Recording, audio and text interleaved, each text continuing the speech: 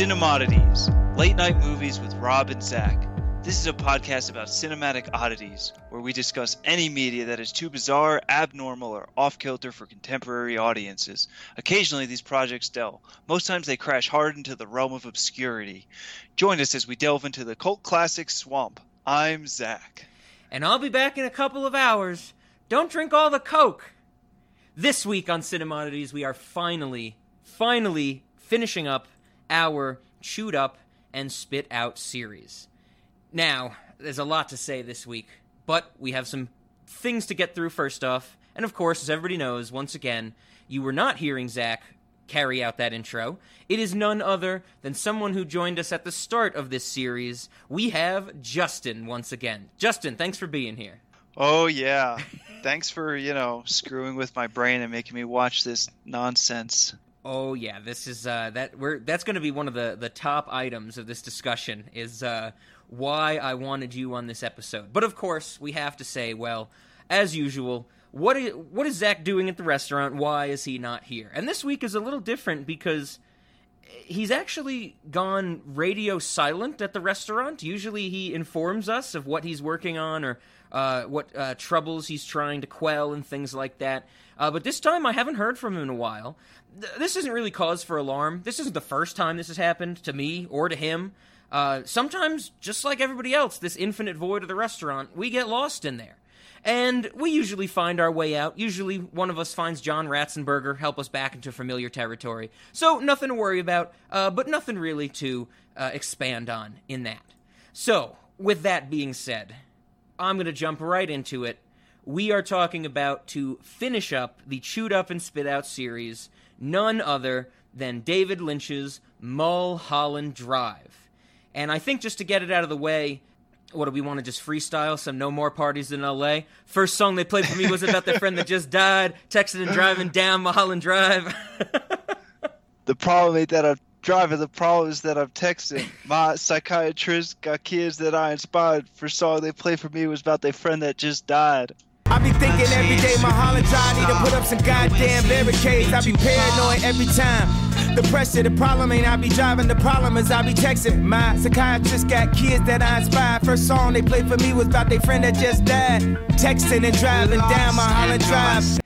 So when I told Justin or invited him to be on this episode, I definitely heard back from him immediately and said, "Oh, we're going to discuss No More Parties in L.A.?" And I was like, "No, a movie, Mulholland Drive."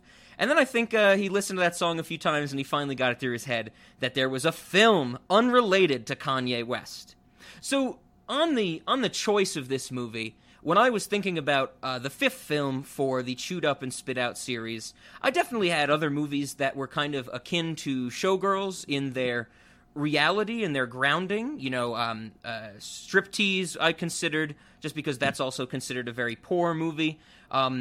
Secretary was on the list.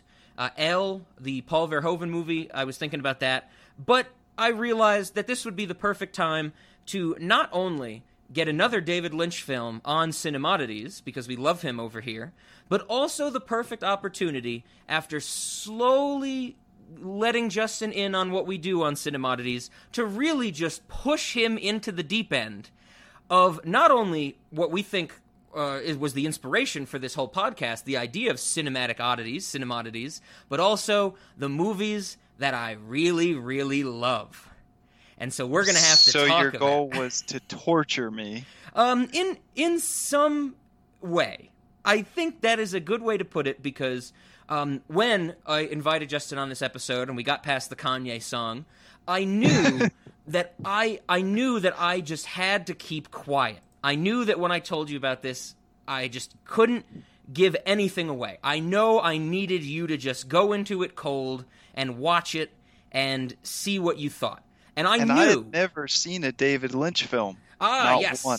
That was going to be one of my other questions. So this was your first experience with David Lynch?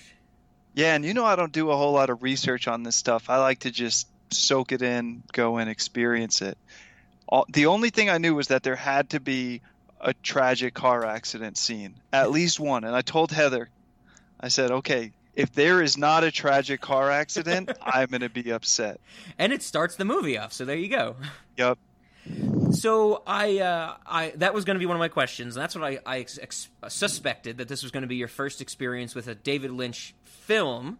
I know you've never seen Twin Peaks, his TV show, but I do have to mention that of the handful, maybe the 2 or 3 songs that you told me you regularly skip on my 2018 top 50 of the year on Spotify, those ones that are really loud and raucous and, just full of cacophony. One of those is from David Lynch's band, Thought Gang. And wait, this man's got a band too? Yes, he does music. He does a lot of stuff. And as we go through this movie, Thought Gang, the song in question is Jack Paints It Red, which I'm sure Justin will... God. Okay, he remembers just enough of it that he knows more to skip torture. It.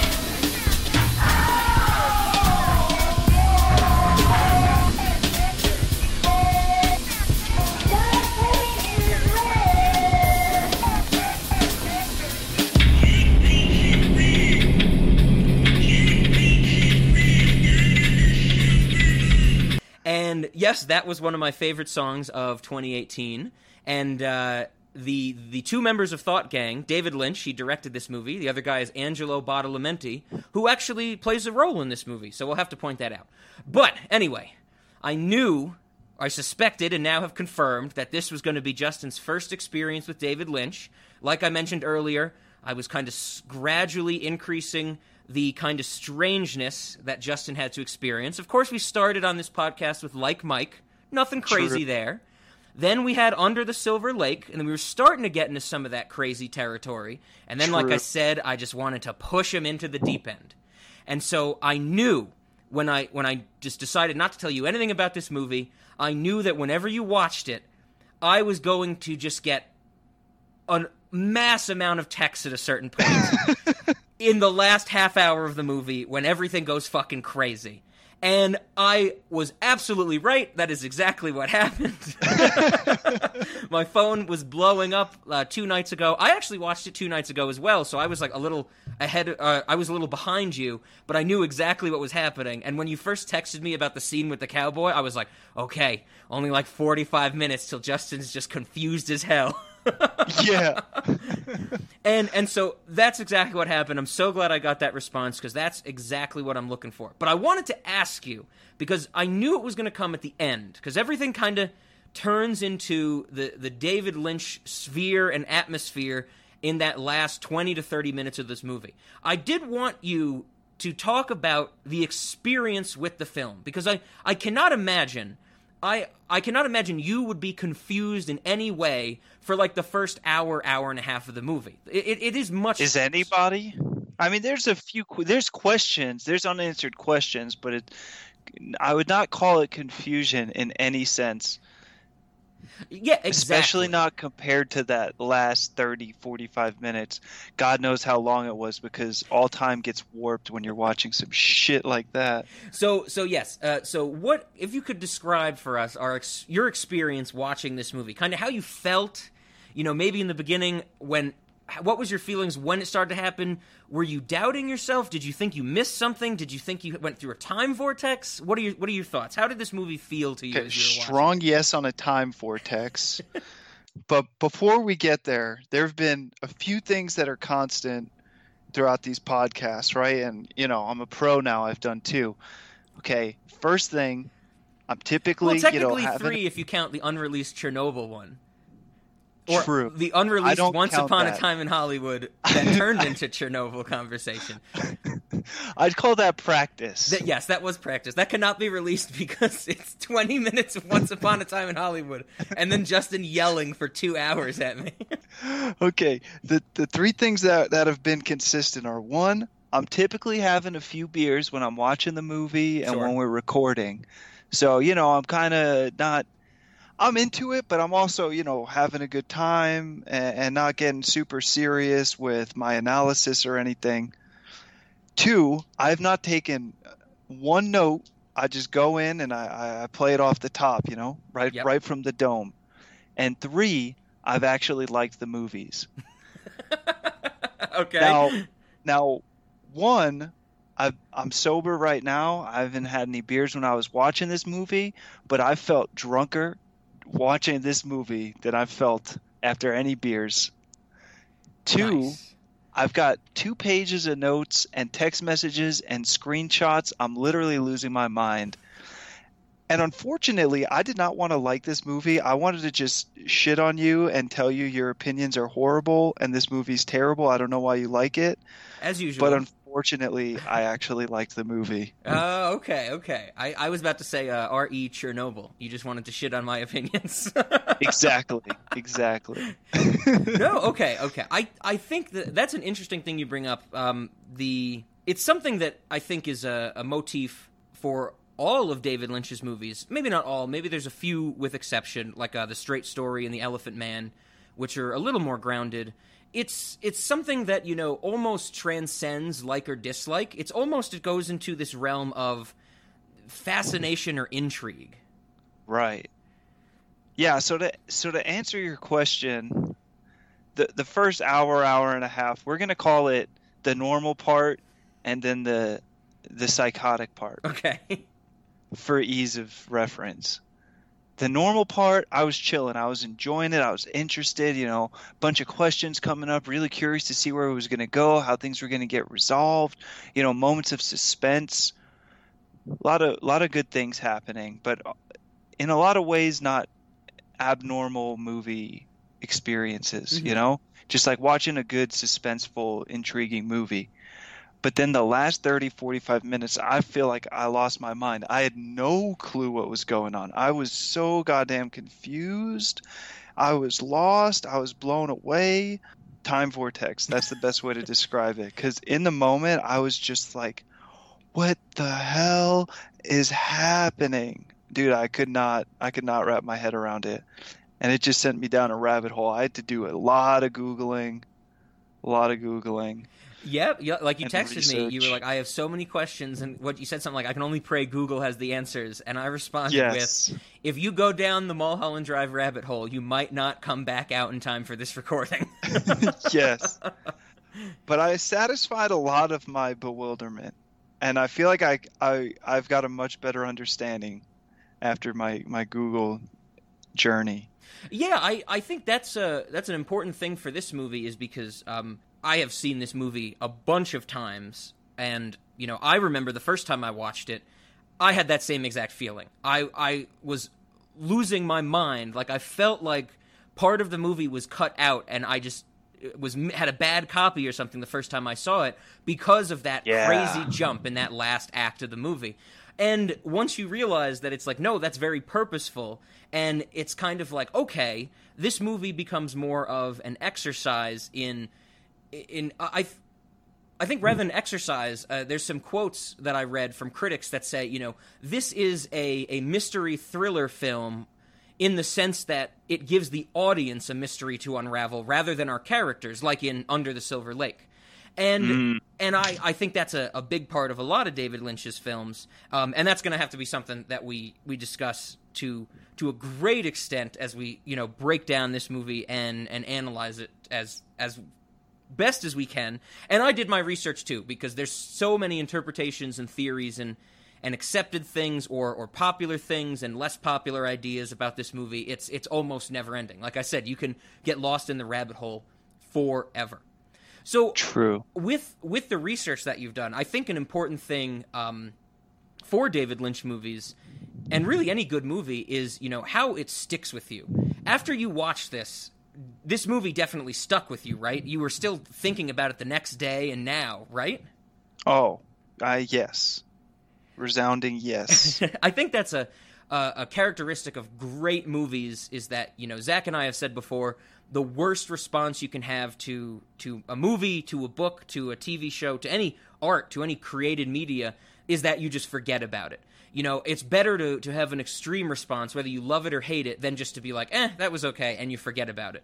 And that's what I love about David Lynch movies, that even if you don't understand it, if you're totally lost, you can still wake up the next day and just be like, what the hell was that? What was going on? You'll think about random shots and scenes that, you really didn't even notice the first time. And I think that's the beauty of it, this almost ethereal and, on some level, subconscious storytelling that he's able to capture the way that he goes about his creative process. And it's amazing. Yeah, the film was very thematic in the sense that a lot of times he was telling a story and setting a mood, and nobody was even talking. Just the way the film is shot, the audio, just everything about the scene just said so much, completely independent of anyone talking or saying anything.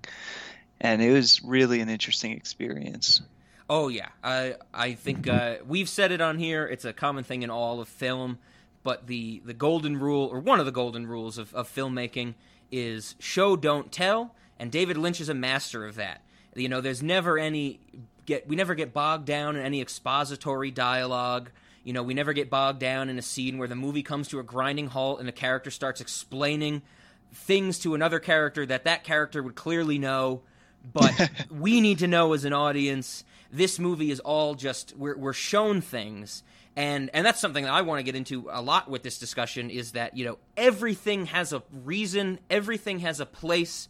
Nothing is just put there for no reason or out of laziness. Every single shot in editing and, you know, the mise en scène, the placement of, you know, if you see a fan in a scene, it's there for a reason. It's not just there because it fills space. It's there for a specific reason. And I love that stuff. I do have to ask you, before we jump into this movie, because I know we got tons of questions. Like Justin said, he has notes, which I'm very excited to hear from. Last time you were on, when it was you, me, and Ben, we discussed Under the Silver Lake. At the beginning of that discussion, I asked Ben a question because he, at the time, was the only one that could answer it because of your lack of experience with David Lynch. Ben has seen this movie. I think if Justin remembers, and just to remind our audience, I dragged Ben to 8 weeks, a movie every week, a different David Lynch movie for 8 weeks in a row at an art house cinema when we lived near each other in Athens, Ohio. And he got that experience. He definitely How is he still friends with you? I think it made our bond stronger. But I asked him in our Under the Silver Lake episode that after he watched Under the Silver Lake, I asked him if he thought it was Lynchian. And if I remember correctly, he said something like it had some aspects that made him think of David Lynch, but not as a whole. I wanted to ask that same question to you now that you've seen Mulholland Drive, and I know since that's the only David Lynch movie you've seen, I do think it is very indicative of his style. Do you see some similarities between Under the Silver Lake and Mulholland Drive? Yes, I saw a lot of similarities. As I was watching Mulholland Drive, I thought a lot of Under the Silver Lake. You know, there's one really specific instance that I think Under the Silver Lake must have done that would have been a nod to David Lynch, and it had to have been the ability to become invisible when you're behind a bush. Okay. Okay, we had 2 instances in Mulholland Drive where people were in bushes, and so they were practically invisible, effectively invisible. Okay, Rita, when she's all distraught, making her way, you know, right after the accident, she sleeps in a bush, and people walk in her direction downstairs and don't even notice her. And then when they're going into the house number 15 or 16 or whatever, and they're hiding behind a bush, you know, creeping on this guy, he did not notice them, and they were being obvious. Okay. Yeah, because then don't they just like one of them hoists Rita hoists Naomi Watts into the window? Yeah.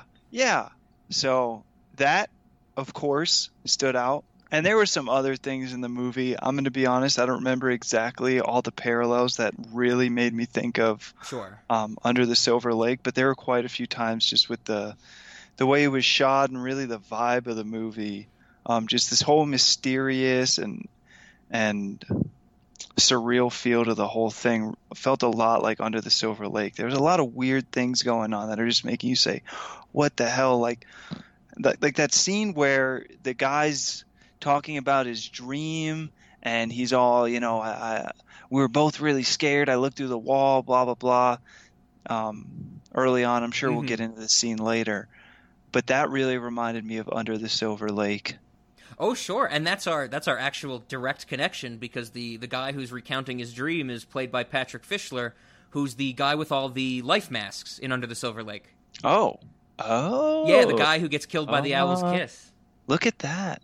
Look at that. Yeah, I don't recall if I said it on our Under the Silver Lake discussion, but the first time I saw Under the Silver Lake, when I finished it, kind of one of the big things that hit me was like, wow, someone's finally done it. Like, I've seen a film not by David Lynch that made me think of a David Lynch film, and not just like trying to imitate him, but actually doing their own thing. Under the Silver Lake was doing their own thing, but it still had that vibe, that mysteriousness, and I love that stuff. Right. But there was a clear difference in just the amount of disorientation in Under the Silver Lake versus Mulholland Drive. Oh, yeah. Mulholland Drive has to be one of the most disorienting films, and it doesn't even try to reorient. By the end, you're just left knocked off your feet, like, what just happened? So what you're saying is that in the next few weeks, you just want to plow right through David Lynch's filmography and get so confused you can't function anymore. Because this is not unique in his filmography. A lot of his movies are very puzzle-ish in this way, in terms of trying to figure out how to interpret it. Has he done anything else that's good? Everything he's done is good, Justin. Even I his don't know. music. I think I need to take it slow, all right? With the David Lynch. Fair. I need to ease my way into this. I might go crazy if I watch too much David Lynch. You need one of the more like I think if you watch The Straight Story next, there's like no weirdness to that. It's just very, very depressing. And that's what I. Yes, yeah, that's what you get. You either get this abstract surrealism of David Lynch, or you get incredible depression. Because that's his breakthrough was his second film, which was The Elephant Man. And right. That's, the biopic about the Elephant Man, and that's just one of the saddest movies ever. But his first film was Eraserhead, which is one of the most, jarring experiences and horrifying things I think anybody's ever seen. And you kind of have that balance and that trade-off.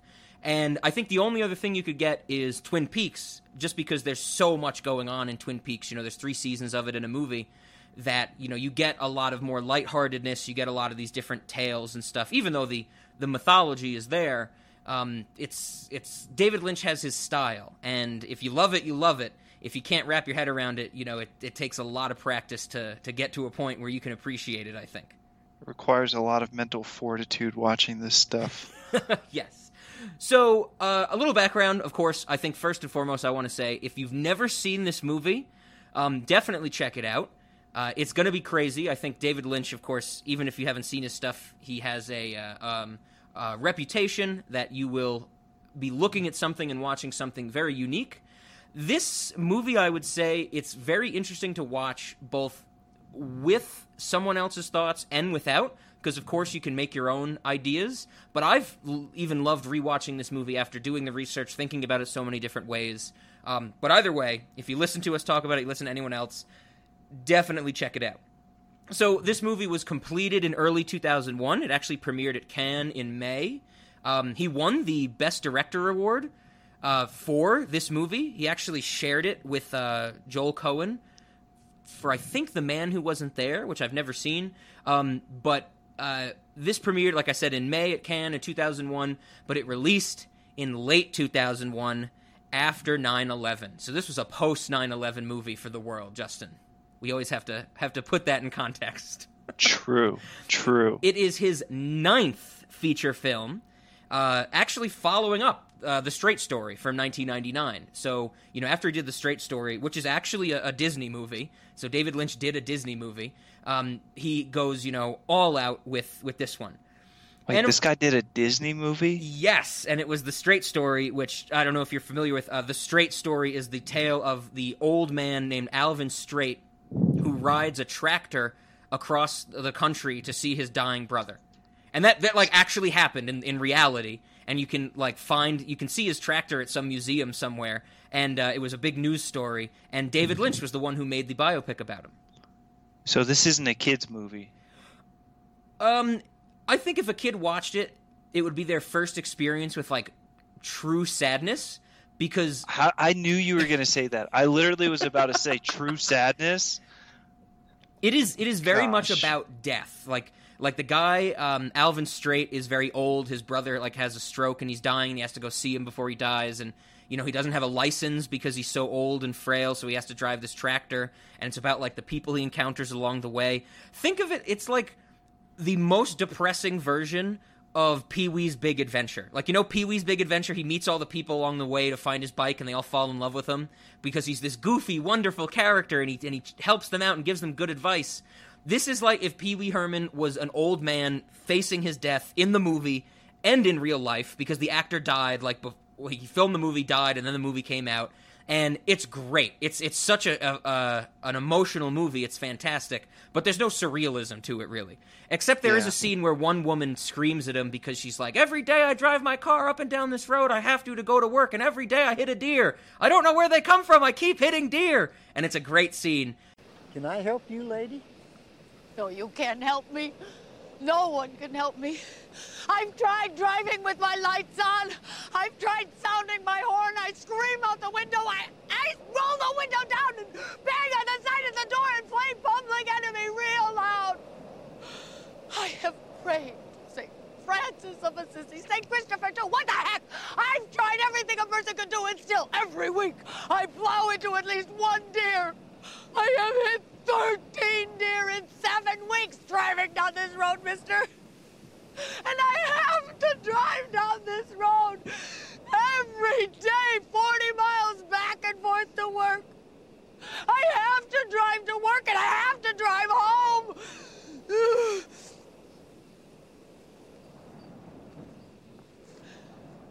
Where do they come from?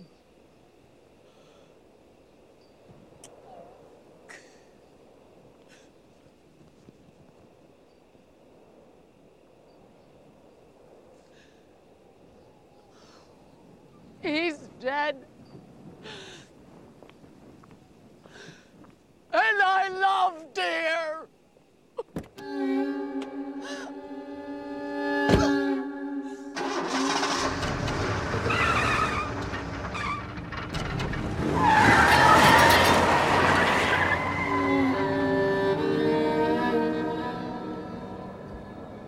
And that's like the only surrealistic bit. It's not even surrealism, it's just weirdness that this woman's just freaking out. It's a great movie. So, of course, as many movies we do on Cinemodities, I think the only one, Black Swan, was the black sheep of this series, the one that made a shitload of money. This movie did not do well at the box office, and as most Lynch films do, they received mixed reviews upon release. Some people said, oh man, it's a masterpiece. Some people said it's complete nonsense. I have no idea what was going on. And of course, it takes some time for them to get reevaluation, to get, critically analyzed. Once time has passed, people can really, let it breathe and see it, what it is. And this movie regularly now appears on lists of films that regard things like films you need to see, best films of the 2000s, best films ever, most important films. And I definitely want to say that I think, even though this isn't my favorite David Lynch project, I think this is one of the most significant films in the context of storytelling. You know that saying where it's like, what they say it's something like, there's only like 6 stories that you can ever tell? Yeah. I think that I'm a fan of that. You have all these basic setup for stories, and I totally believe that, stories are finite, they get repeated, and the way that makes them infinite is the way that the human mind can reconstruct them. And David Lynch has done exactly that. That's why I appreciate and respect David Lynch as a filmmaker, not just because I love weird shit that he puts out, because he is finding unique ways to tell stories that they've never been told before. And that's what I think this movie is. This is his storytelling masterpiece. He's found a way to take a story, a very small story, I would say, and tell it in an incredibly unique way. And the other thing I love about it, because of that, is that since everything is constructed so meticulously and with care in this film, even beginning to understand this movie at its base level is an exercise in reworking the way your brain thinks. And I love that stuff. Sure, we can watch Like Mike for days and other movies Justin and I have seen together, the Bad Boys movies. You don't need Let's go. When are we doing that one? You don't need to think in a new way to understand or appreciate those movies. Lynch movies, you need to actually start to realize and think about your own thought process. You know, it's like learning new stuff in math or any field. You need to try and wrap your head around the thought process of someone else so you can start to understand it as well. It's a learning experience, and I love that about this movie. So did you learn something from this movie, Justin? I learned that I'm going crazy. No, I did. It's a really interesting take on psychology, actually, because the whole movie is just all about Diane's psyche. And it really made me just think about dreams and, you know, what it's like to be in a dream. And then the fact that he managed to capture that in a movie is just incredible. Oh, yeah. And I'm glad you bring that up, the dream aspect, because, of course, with the prevailing theories of this film, we'll have to talk about the concept of dreams. But last week, I know Ben and I talked about a quote from David Rees, who said all the interesting movies are either puzzles or dreams. And this quote actually, because Ben asked, I'll say for you and our audience again, when he was saying this quote, dream definitely referred to, the dream that you have when you're asleep, like these fanciful things, these fantasies. Last week we had a little discussion of, dreams as in aspirations and goals, but this quote definitely came from, every movie is either a puzzle or... Every great movie. All the interesting ones are either a puzzle or a dream.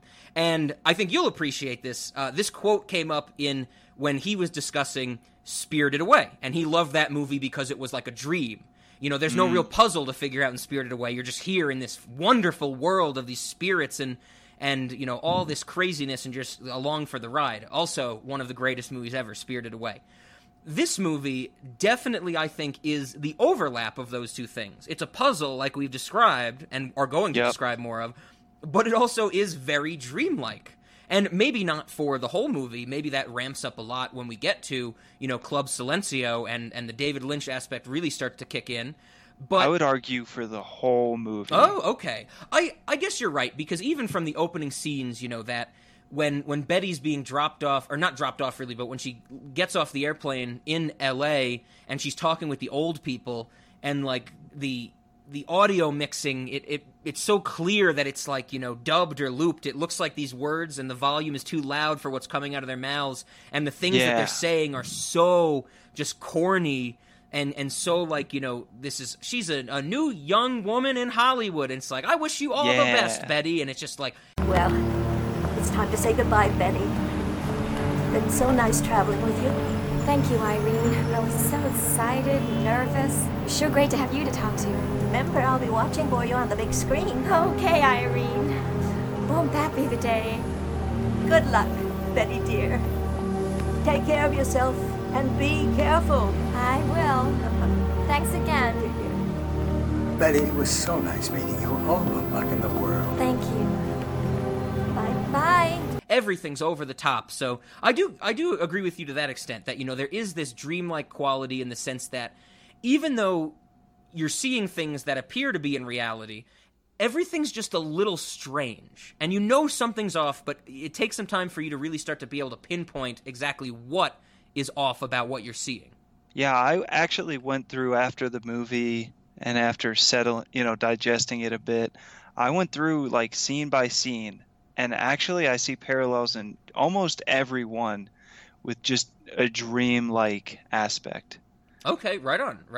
In a lot of really interesting ways that I'm like, holy shit, that's actually like a dream I've had, or like being in a dream. Yeah, for sure. So I think we do have to, because we're going to talk about scenes, we're going to talk about, the ideas and theories behind this movie. I do have to mention, I think you cannot talk about this movie without mentioning this. The screenplay for this film originally started off as a pilot for a TV show. And this is not any, hidden information.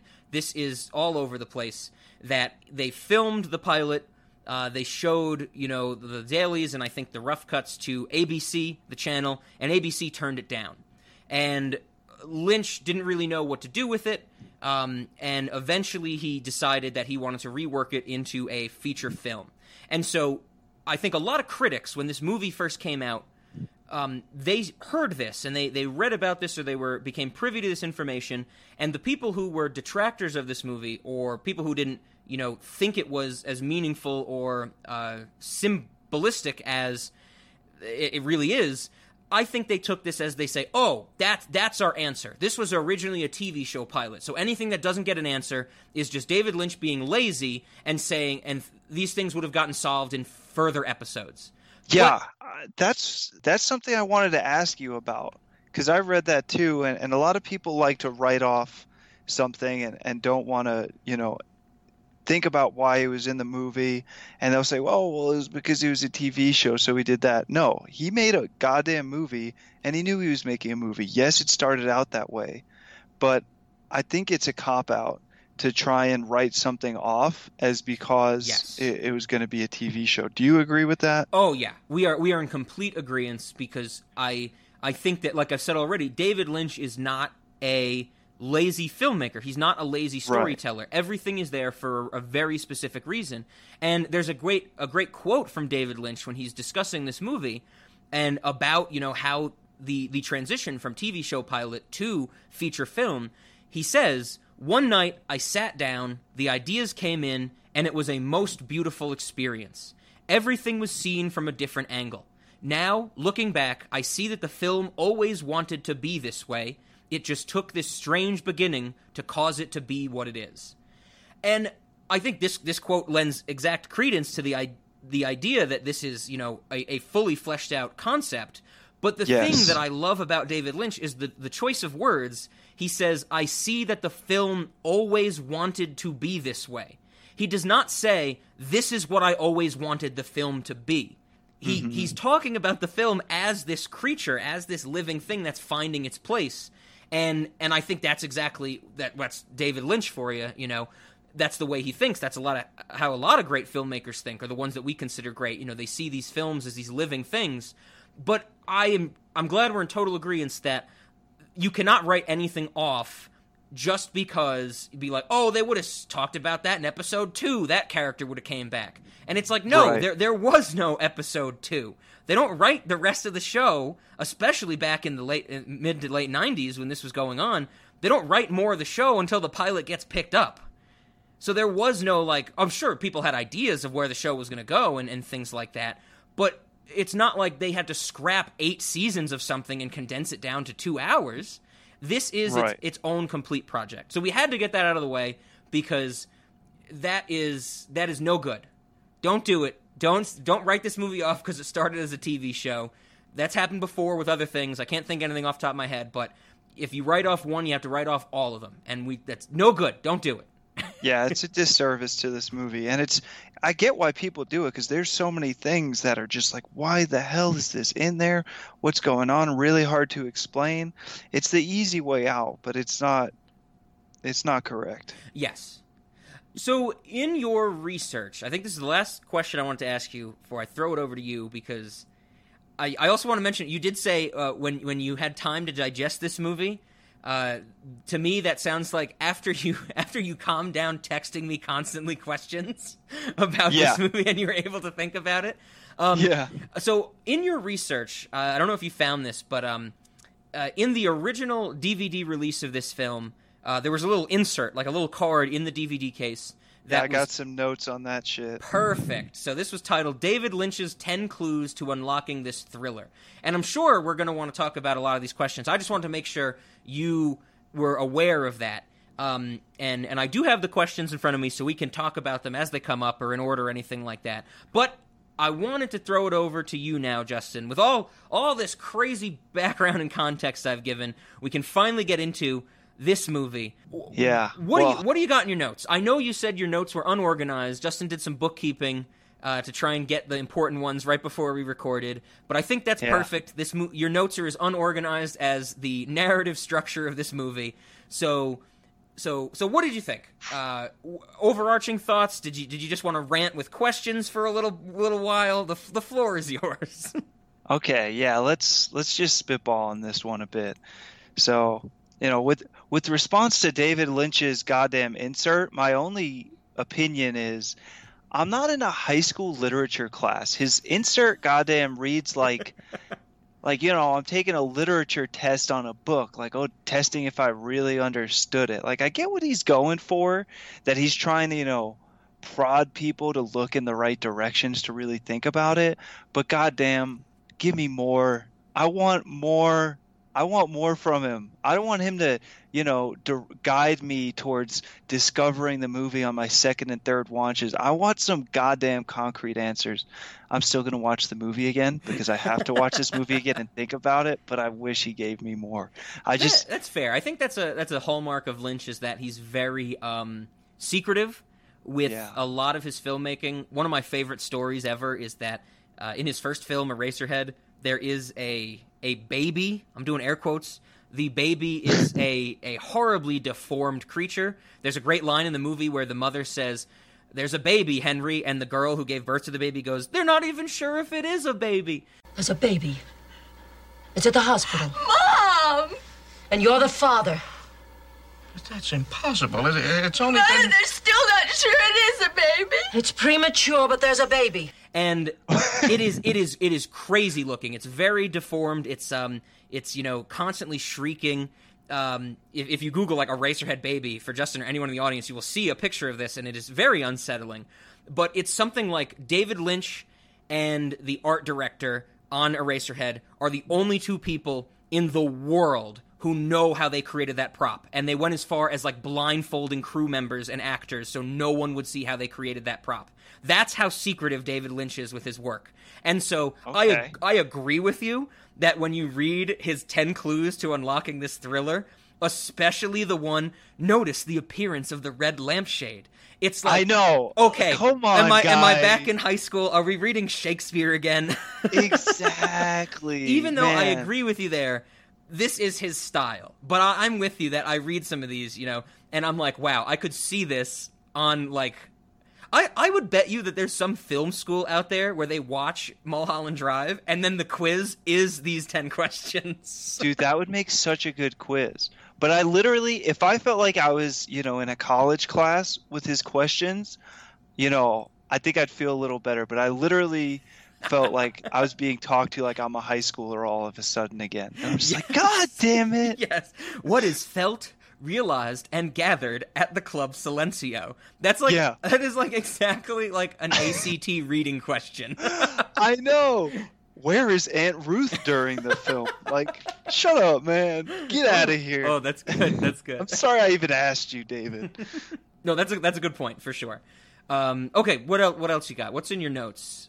Yeah, so I also read that he said the movie tells, a complete story from start to finish for all people who feel like it's just left open-ended, Inception style. There's no actual legit story that you can find. He did say, hey, there is something. So I liked that.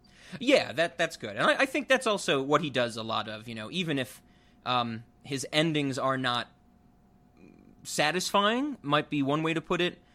Maybe not a complete closure. I think that's another part of his style, is that, see Twin Peaks if you ever want to know what an unsatisfying ending is, but also some of the greatest endings in television history. But yeah, that's another one of his styles, that he tells stories. It's just not going to be, there's never a wrap-up, really. It's everything is open to interpretation. You don't watch it and go, oh! Like, I know for Showgirls, Heather and I talked about that last, 15 minutes, where it's like you learn about Nomi's past, and you're like, oh, this all, recontextualizes things, and it makes more sense. This, like I said before, you need to rework how you think to even begin to feel that way, that you've contextualized things. I'm a person who really likes to get a complete understanding of things. I want to be able to completely wrap my head around, get that closure.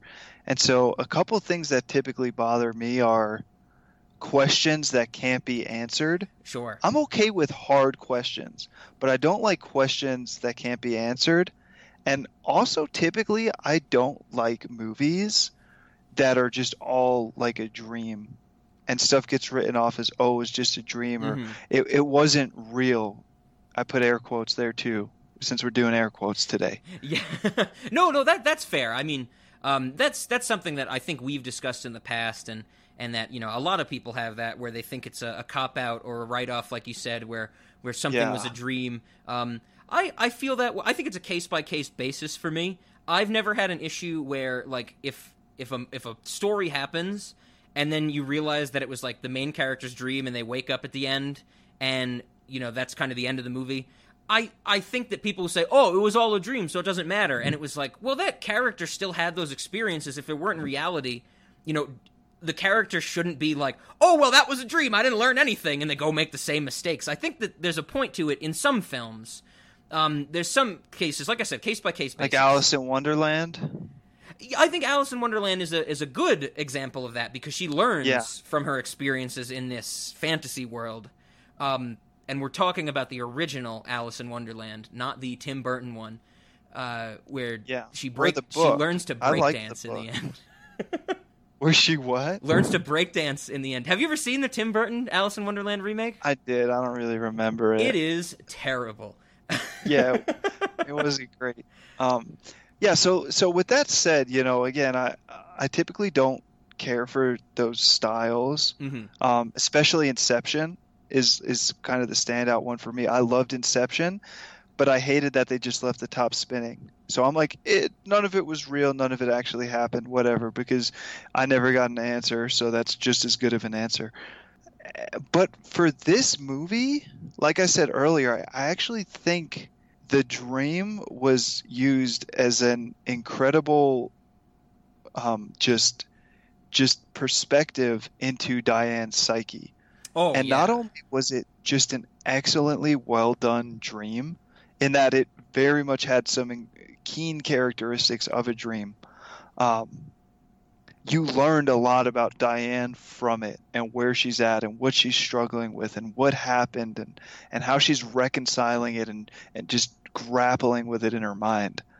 So he does it better than I've ever seen it done before, by far. I think that's a really good point, because in the I guess we should preface this with the prevailing theory, and probably the accepted theory, I would say, about this movie, is that from the start, from the car crash at the beginning, all the way up to the blue box being opened, is Naomi Watts as Diane Selwyn, her dream / fantasy / coping mechanism, whatever you want to call it. Right. That is the dream, I guess we'll call it for, sake of argument. That is the first, pretty much hour and 50 minutes of the movie. And then the last 25, 30 minutes, I don't know how long the credits are, but this is a 2:20 movie. The last bit of the movie is reality. And I think that this movie does so well because in that last bit, you are so jarred. It is whiplash by what happened. You are so lost in thinking about why people's names have changed, why it's jumping around in non-linear storytelling, that you can't get a holding on what the real story is.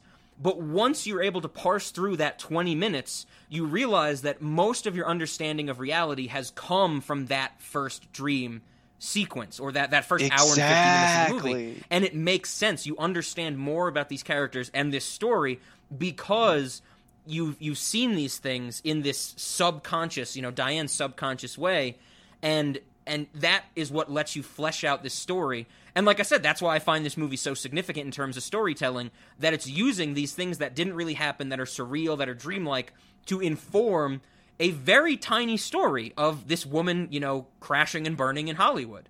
Yeah, the whole movie is actually 5 minutes of reality. And that is or why a it's night. In this series. The chewed up and spit out, because it is about a Hollywood actress, getting chewed up and spit out, kind of by the industry and kind of by herself. Well, and kind of by the world. We'll get there. We'll get there. I want to talk about the dream thing. So sure. I don't like to accept something's a dream until I absolutely have to. Okay. In a movie. And so I tried alternative explanations and actually just like you described, that was my exact experiences of what the fuck did I just watch? What the hell was that? And actually trying to reconcile everything that happened. And that's literally the first quarter page of my notes is just none of this makes sense. This is inconsistent. This is inconsistent. The only way that I have to reconcile those is that it's a dream. Mm-hmm. And then once I'm able to start thinking about it in that way, it makes just so much sense. And I think it's so interesting to think about it as a dream. Think about what each scene represents in the context of a dream. Oh, yeah. And I think not only the scenes in the context of the dream, or like you said, Diane's psyche, but even how certain characters are portrayed and what they do in the dream, that when we see them later on in the reality portion, that you're like, you know, it adds so many narrative layers. And right. I guess there's one, the big example is the split of Rita and Camilla in the dream. But I guess to preface that, the real story, like you said, the 5-minute story, is that Naomi Watts, Diane Selwyn, wins a jitterbug dance contest. This makes her interested in acting, so she moves to Hollywood. She tries to out for the lead in the Sylvia North story. She lives in her dead aunt's house. Yes, lives in her dead aunt's house. She loses the part to Camilla Rhodes, the real version of Rita in the dream, and then they engage in this like lesbian love affair. But Rita or Camilla eventually like turns her away because she's using her sexuality to get bigger and better parts with the I think it is a director. Adam Kesher is still a director in reality. He's just not the director of the Sylvia North story. But and then so Diane feels that she has been like, you know, chewed up and spit out, and by the industry, by this person that she loved. She gets broken up with by Camilla, and she's so distraught that she takes a hit out on Camilla, and she grieves about it, goes into this fantasy state, like I said, possible coping mechanism. When she comes out of it, she can't handle it, and the film ends with her suicide. So that's the story, but like we said, there's this giant dream sequence that just fleshes out all the meaning behind that story. Okay, can we just say, well, oh God, I have so many things I want to say. First off, what do you think? Was it a dream? Are you just bought it? Do you just buy it? Are you just interested in other theories for fun, but you accept it's a dream? Where are you at? So I don't know if I would call it. I think for discussion, you know, dream is a good way to put it. I like thinking about it more as this type of coping mechanism, because right, but it was all in her head one way or another. Yes. I think that it's exacerbated by the fact that I wouldn't say subscribe, but maybe I appreciate greatly the theory that this coping mechanism, this dream, is not just because of her relationship with Camilla and the thing that she's done, you know, getting her killed, but also reflective on some past childhood abuse or traumatic experiences. I think that's a really interesting where I lie more of, is that she is, you know, it seems like, you know, when we do get reality, when she wakes up and her neighbor comes by to pick up like the dishes or whatever, she's like, "Come on, Diane, it's been 3 weeks." And so it's like Diane's been in this state of, you know, catatonic state, this maybe bout of like melancholia. It's almost like dissociation or hallucination. But like we said, like she's been having like this extended schizophrenic or something. Well, she's not schizo, but yeah, I like where you're going with that, because she's been out of it for a long time. It's not like she just went to sleep for a night and dreamt all this. Yes, and I think that's why I like this. Like she's you said, this just is lost in her mind. This is one of the best, like, you know, uses of a dream in a movie, because it's not really just a dream. It's not like someone fell asleep and, you know, they have this whole experience and then they wake up on a train and they're like, "Oh wow, now I got to go to work."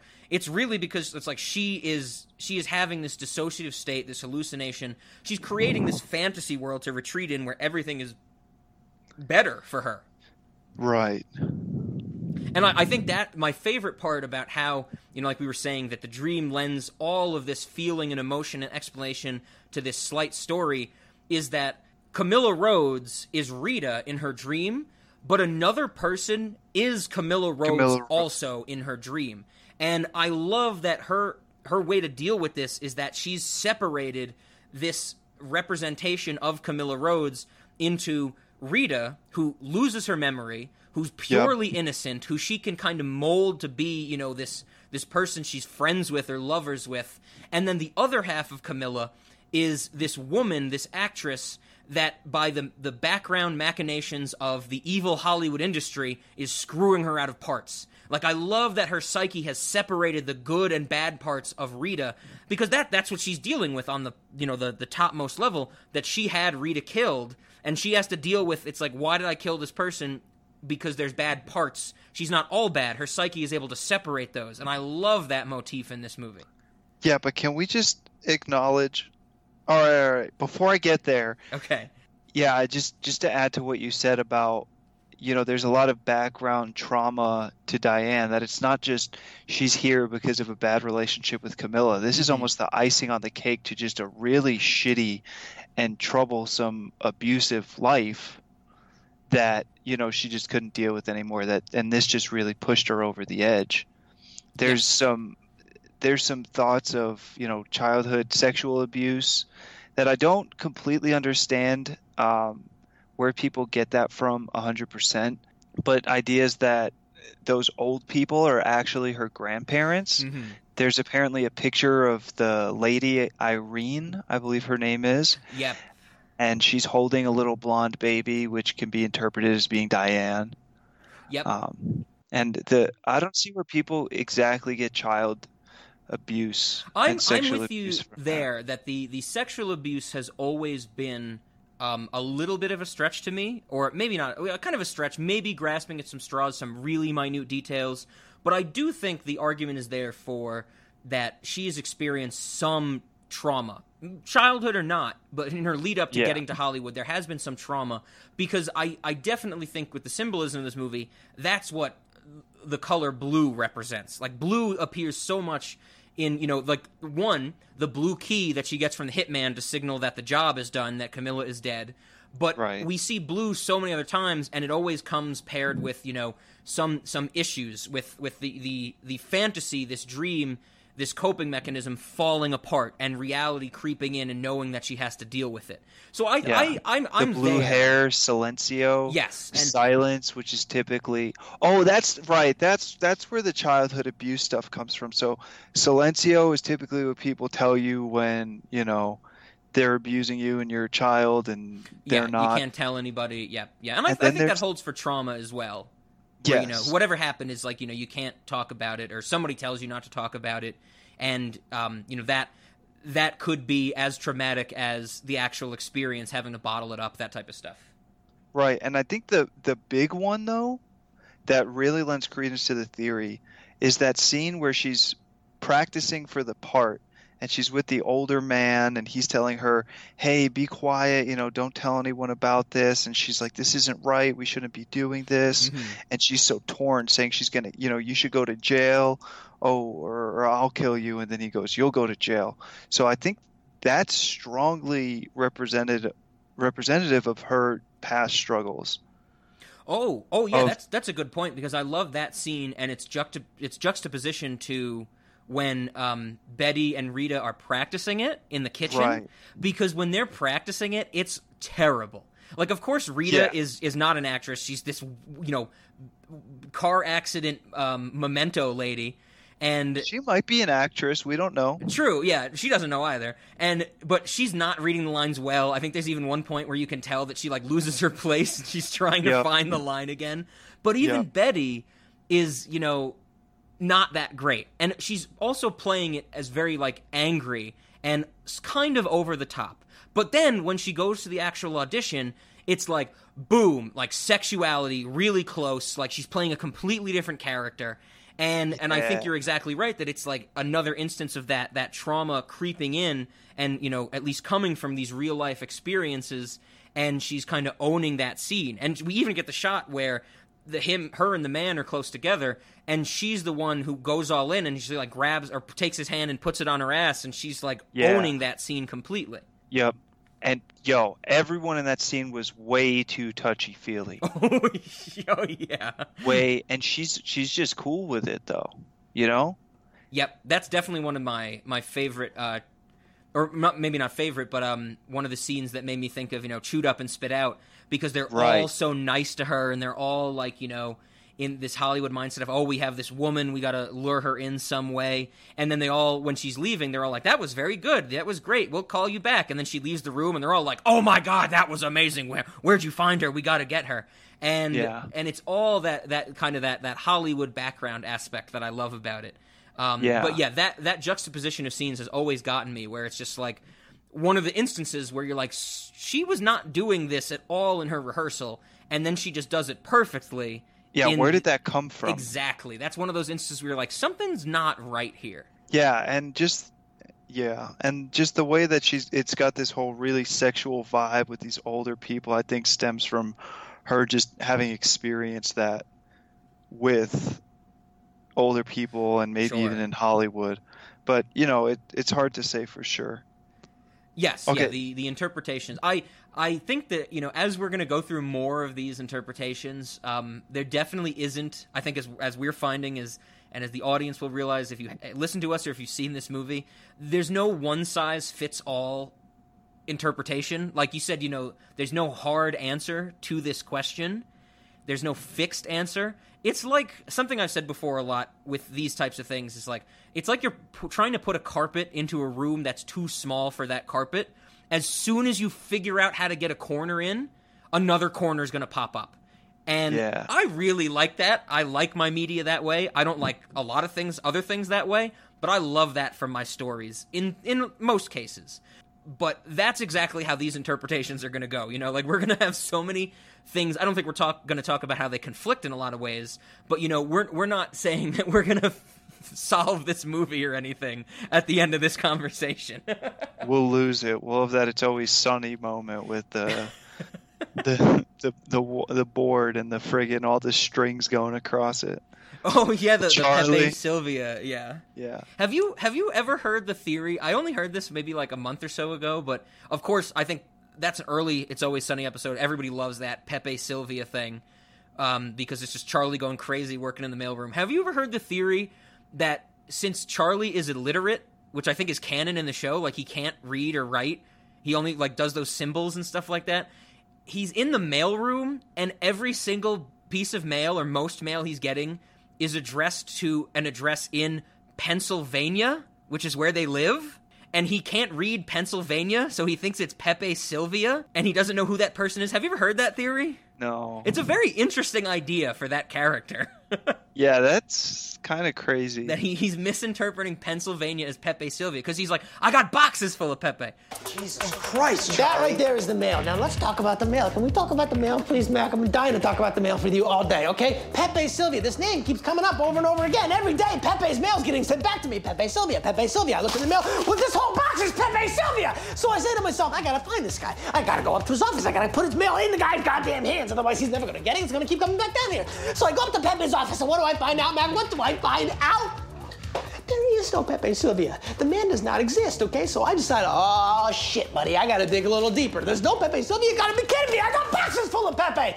But anyway, that was a quick aside. I heard that a while ago, and I thought it was very interesting that even though... I never analyzed that episode, really. Yeah, just as there are people analyzing David Lynch films to death, there are apparently people analyzing It's Always Sunny to death as well. Yeah. People like to find a lot of alternative explanations to things like that, which is good and fun. I don't entertain a ton of that stuff.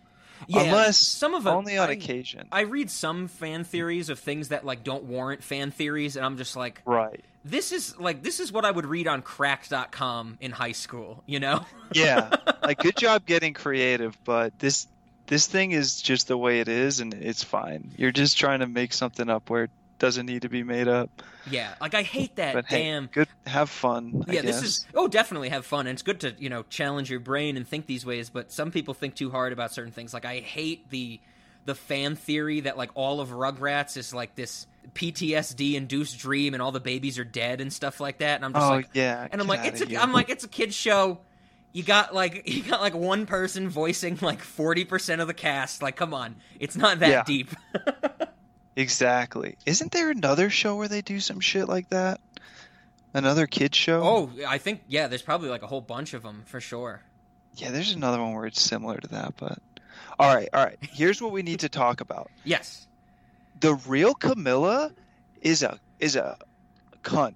There's no other way to put it, man. So Rita in real life, the real Camilla. Yeah. Real life Rita. Dude, okay, and just to Diane specifically... Right, I get it that she's trying to make it in Hollywood. She's doing her whole thing with Justin Theroux. But, damn, she needlessly tortures Diane, and it's fucked up. Oh, yeah. She does not do a clean break. She's a bitch to Diane. Yeah, and it's definitely, that's one of the most, heartbreaking elements of this movie is once you understand like what Diane is going through, and then she gets invited to the party, she gets taken up through like the little secret passageway, and Diane's she leaves like her watching her that scene in the car. Yeah, and Diane's like, oh, what's going to happen at this party? Like, are we going to get back? Is she going to apologize? Are we going to get back together? All that stuff, and it's like, no, it's like, I purposely made you late to this party. Here's my soon-to-be husband. Like, we're going to sit at the same table and all that stuff. And it's just like, oh, God, like, that's just...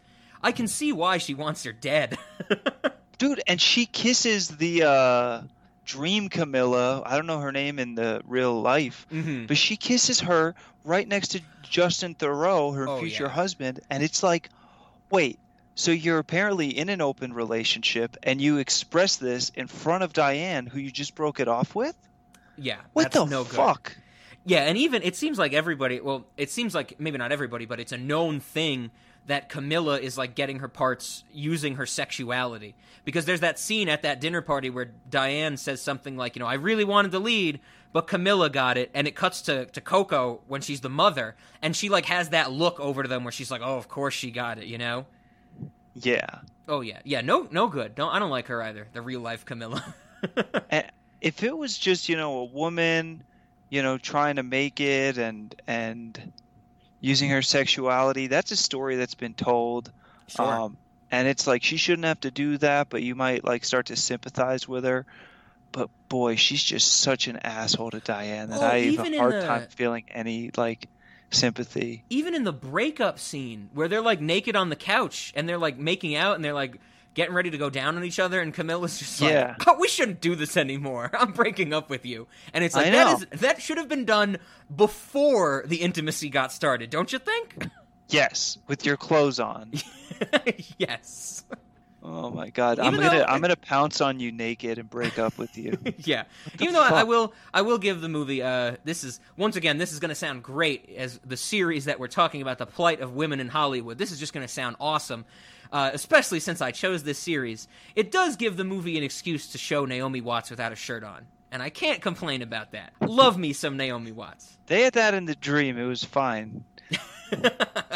And yeah, exactly. And I've said it before on this podcast, and I'll say it again. Naomi Watts, hit me up. I'm available. I know you're married to Liv Schreiber, but hit me up. Hey kids, it turns out that Naomi Watts is no longer married to Liv Schreiber. She's actually now married to Billy Crudup. And I'm thinking this might be why she's stealing children instead of having any with him. So yes, I'm with you. She definitely has just, her life is not going well because of a lot of because of Camilla in reality, for sure. Yeah, and her liking Camilla and Camilla treating her like absolute garbage. Yep. Oh yeah. She could have let her down easy, you know, not tortured her. And guess what? Maybe Diane wouldn't be killing herself. I read on Wikipedia that she killed herself with a shotgun. That was definitely a pistol. Definitely. Unless it was the most sawed-off shotgun in the world. Oh my God. Both the barrel and the butt of the shotgun she would is not sawed. have a face. Yes. Oh my God. Of the shoulders. And you clearly see, I think, that it's a pistol. Yeah, it's a fucking pistol. And speaking of Wikipedia, okay, I actually got in trouble on Wikipedia today. Ooh. I go on there on my work computer, nonetheless. I go on Wikipedia for actually looking up the probit function. Okay. And there's like, you have one message on Wikipedia. Fuck, I got a message on Wikipedia.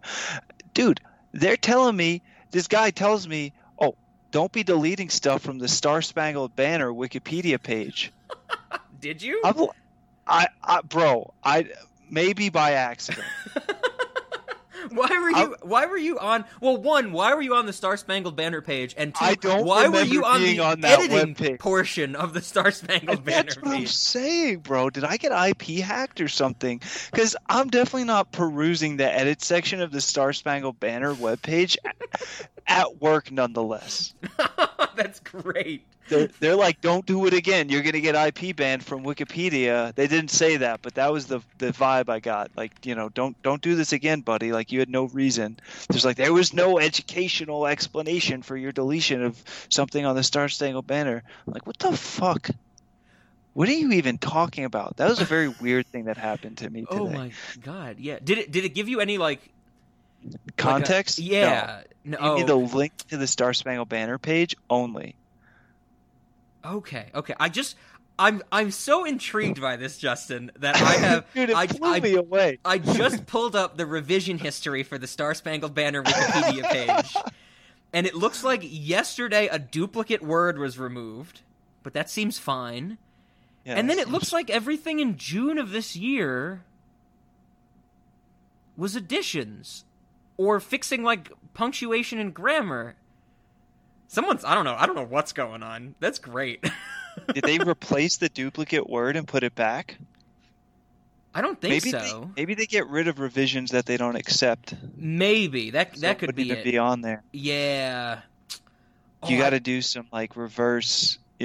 Take a snapshot of the internet at each day. Oh God, I just want to. That's great. I was hoping that they would give you some information where it would be something like they contact you. Excuse me, Justin. You cannot delete the entirety of the Star Spangled Banner Wikipedia page. You cannot change the lyrics you cannot remove the word God from the Star Spangled Banner.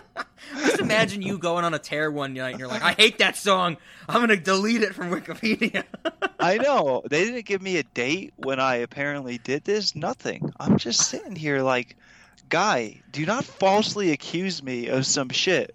You know what I'm saying? That's awesome. That's great. So yes, Wikipedia, it's not a shotgun. They should, get those people in trouble. There's no shotgun in this movie. That's what I'm saying. Oh man, that reminds me of the one time I did make an edit to Wikipedia and they had something incorrect about a movie. Gosh, I don't remember what it was, but I was getting into it and I corrected that shit for accuracy. And they were like, this isn't a significant change. We're going to put it back. They're like, you don't have a source. I gave them the time of the movie where what I said happened. I was like, that's the best source. You guys got the order of events wrong. Movie. Yeah. You said event A caused event B, but that's not how it happened. It was more like, event D caused event B. I don't remember, but sure. I watched that shit. I got it right. And they're like, not significant. You can't verify it. I'm like, what? I can't it's facts. It's literal facts about a movie. Get out of here. God, some of these Wikipedia, moderators, bro, they're a little suspect to me. I'm telling you, dude. They got a little bit of a cult thing going on. They're like, you're the new guy on the block. We don't respect anything you do. We're not going to verify it. This was done by a guy with 1,000 Wikipedia edits, so we trust him. Like, fuck you. Anyone listening who edits Wikipedia, if you're doing a good job, respect. Put those other guys in line, okay? And get rid of the Star Spangled Banner page. And delete the Star Spangled Banner. That has no place on Wikipedia. That's great. I have not had a good time with the Wikipedia editorial review team. All right, nothing but bad responses from them. Okay, you heard it here first. Cinemodities podcast and restaurant fans unite. Get at those Wikipedia moderators. Yo, they got to step up, man. They're not respecting legitimate work, and they're giving out false accusations. That's 2 big red marks. If they do a third strike, you bet I'm coming on the next Cinemodities podcast and fucking going off. Right on. Oh, okay. Yeah, good tangent. I'm glad you didn't. This was the first time of me hearing that story from Justin, so that was great. So yeah, no shotgun. Definitely pistol at the end. In a great. I love the atmosphere. I love that ending scene. The audio and the sound design is just so perfect. Like when the old people are coming after her and all the screams and just noise is going on, and then she shoots herself. It all cuts out, and then all that smoke fills the room. Oh, I love that visual. Yeah.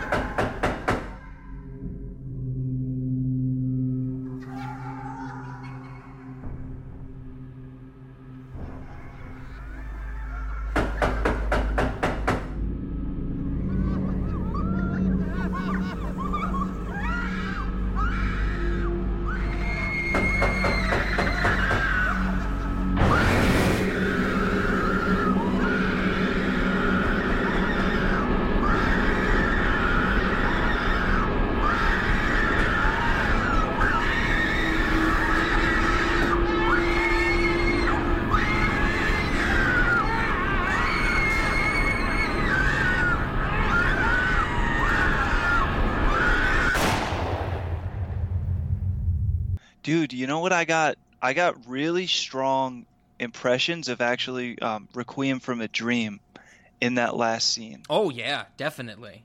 You know, because it reminded me of the woman in Requiem from a Dream who's on all the diet pills trying to get on the game show. Yep. Right? And she's hallucinating all these, like, things that are happening to her. And the fridge is shaking and coming after her, right? Right. She goes from these hallucinations of like, I'm on a game show, I'm doing great, to all these like freak out hallucinations, which is exactly what happens in that scene. She goes from, oh my God, I'm living this great life, I'm with Rita, to holy shit, these creepy old people are chasing me and I'm going to blow off my brains. Just like somebody did and killed them. Well, I mean, they killed themselves for different reasons in Requiem from a Dream. Sure.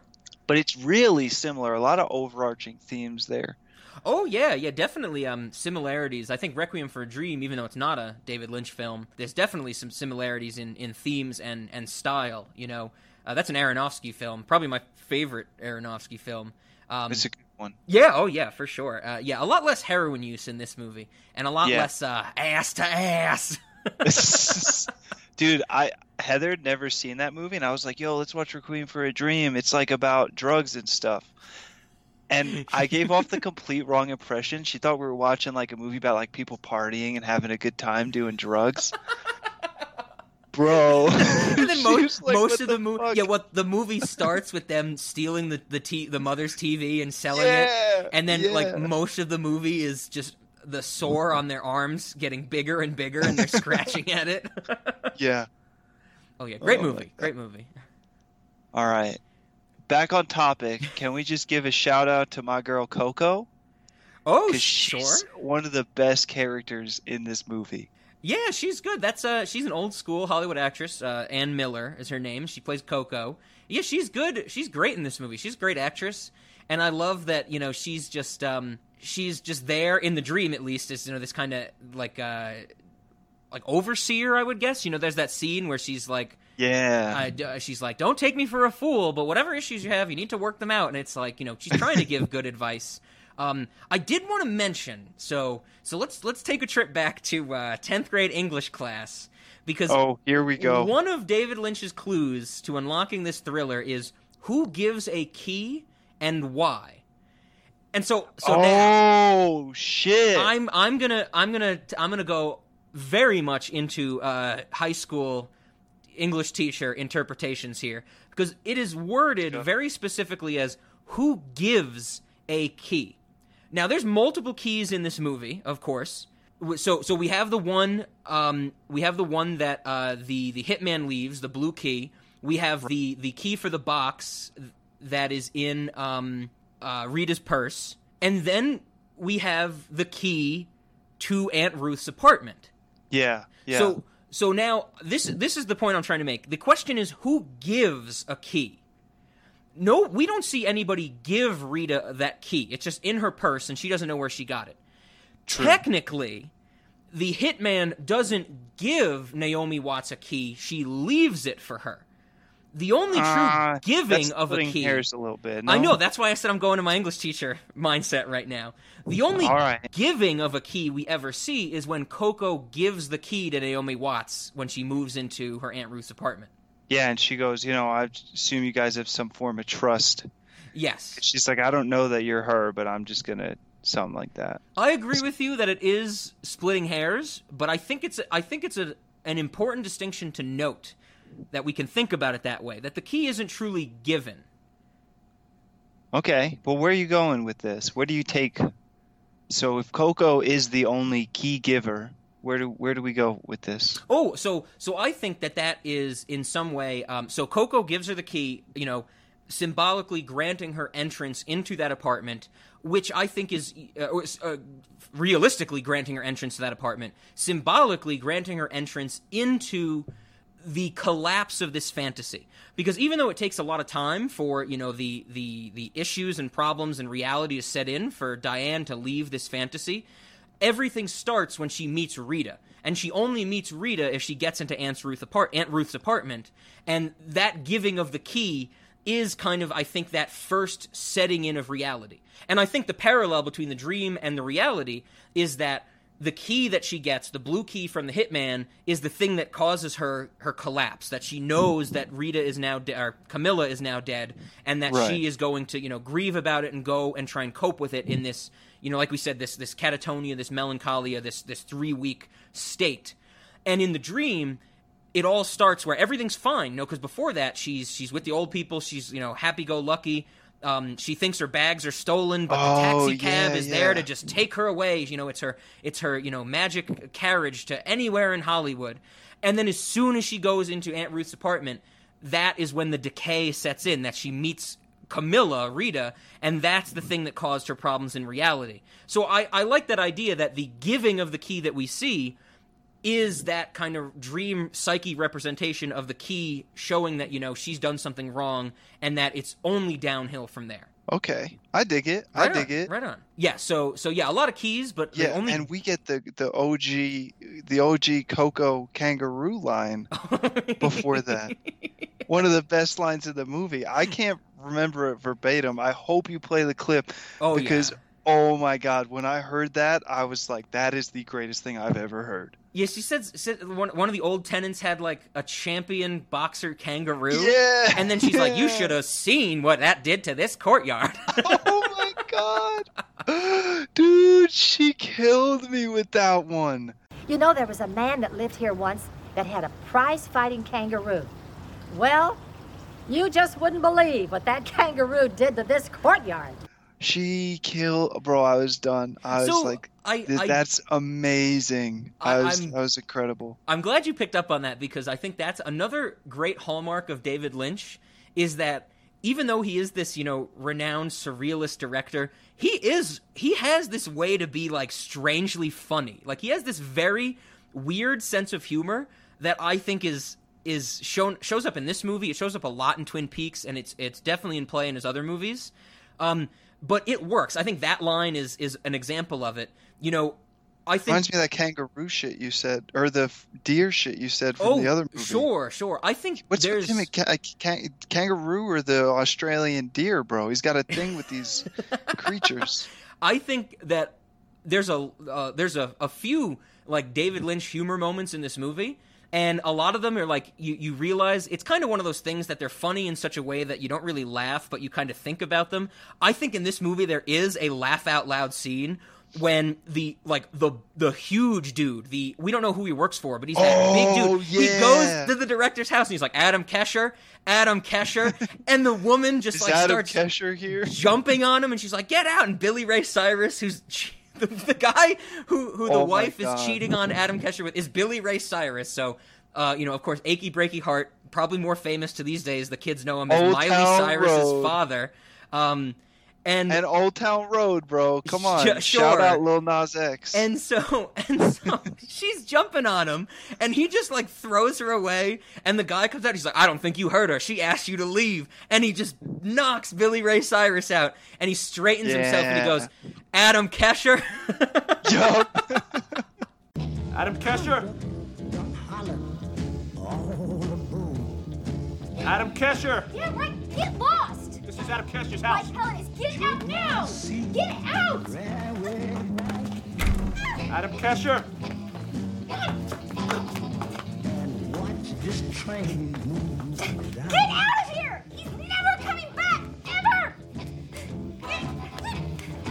I guess you don't understand English. She said leave. Here's the door. Dean! Get out! Dean! Get out!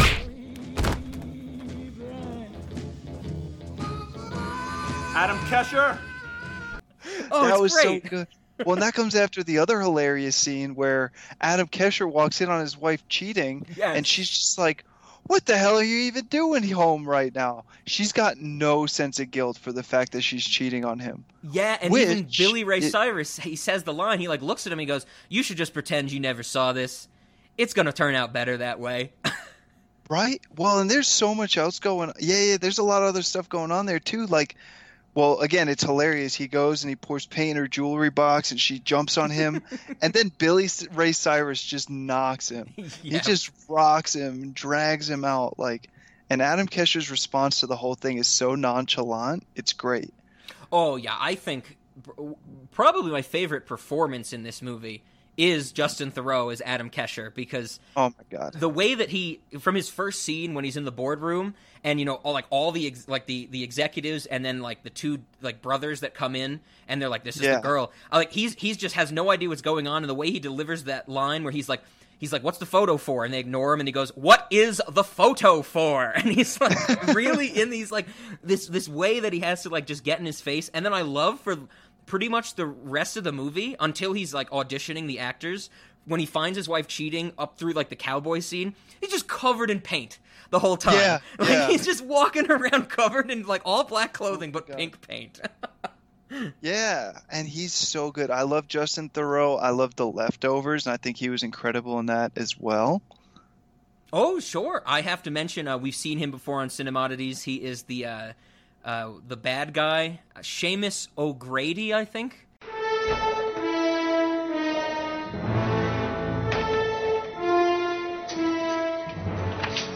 In Charlie's Angels 2, Full Throttle. He's great in that. Like, he's doing an over-the-top Irish accent the whole movie. It's awesome. And so the other thing about his reaction to the cheating can be tied back to real life, where after he gets divorced, he's bragging about, what he got out of the divorce and how it worked out for him. Yep. So the fact that he's not overly emotional in that scene, I think is reflected by the fact that afterwards, her experience, Diane's experience with him and his divorce is him just, not really caring and it being a positive one for him. Oh, yeah, absolutely. And also, I've always taken that as, in reality, as we're calling it, he is the one that Diane sees has stolen Camilla away from her. Yeah. And then in Diane's fantasy, he gets cheated on, and he gets his movie shut down, and so she's kind of rationalizing it as like I want these bad things to happen to him. Right. Oh yeah, he's great. And he doesn't even get a choice over his lead actress. Yes. Oh yeah, that's another great scene when he's auditioning and he has to say to the other actress where he's like, they're not going to let me cast this thing until I see everybody, and she's like, I'm the one who's going to play this part. And then he realizes that Camilla Rhodes is up next, and he's just like, the dread sets in where he's like, oh, this is the girl. Yep. Man, and that scene with him in the boardroom when homie spits out the espresso, holy shit, was that good. That is some, just prime David Lynch, setting up the most mundane scene. Just people in a boardroom. What's going to happen? A photo's going to get passed, and then an espresso is going to get delivered. It was highly recommended. Yes. And so the dude that spits out the espresso, that is Angelo Badalamenti, who, like I said, is the other half of Thought Gang, but is also a real-life composer, and he has done music for, I would say, most of David Lynch's stuff. He does the music for Twin Peaks. I think he did the music for this movie. He did the music for, pretty much, movies 3 through 7 of David Lynch. They're like good friends, and it's great to see him actually give him a role because he's awesome. He doesn't do anything except he whispers. Like, he can't say anything out loud. He's like, this is the girl. And there's even that great scene where the waiter's like, will that be all, sir? And he's just like, he says something that nobody can make out, and he's like, excuse me? And he's like, napkin. And he's like, oh, a napkin. And it's just like, what is with this dude? Juxtaposed great to the other Castigliano brother, who screams at a certain point. Yeah. I don't remember what he blurted out. I couldn't make it out. Oh, it's help me. Great. Oh. Like, he's eyeing Justin Theroux, who's eyeing him back because he doesn't want any control taken away from his movie. And then all this nonsense with the espressos going on. He's just screams. He's like, help me! Like, he just wants out of there. Oh, it's awesome. Castigliani brothers, let me introduce you around. Oh, please. Just take a seat. This is Mr. Darby, whom you know, and this is the director, Adam Kesher. and his manager, Robert Smith.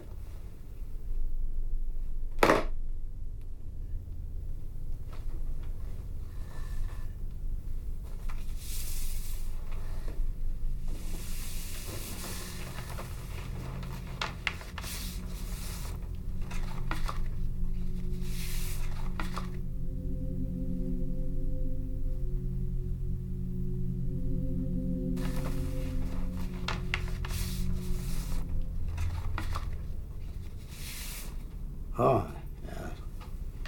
She's very pretty. May I offer you gentlemen anything? Espresso. Nothing. What's the photo for? One espresso. No, that's it. I think you're going to enjoy your espresso this time. I've done quite a bit of research, knowing how hard you are to please. This one comes highly recommended.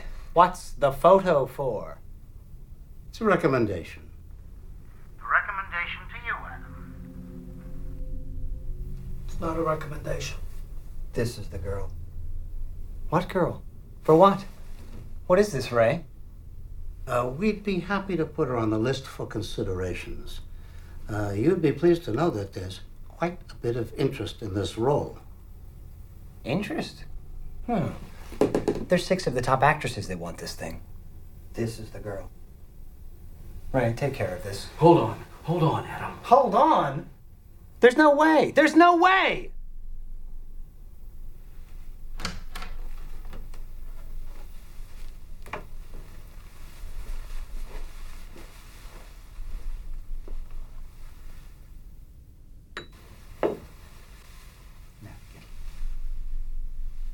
Pardon? Napkin. Of course. Excuse me.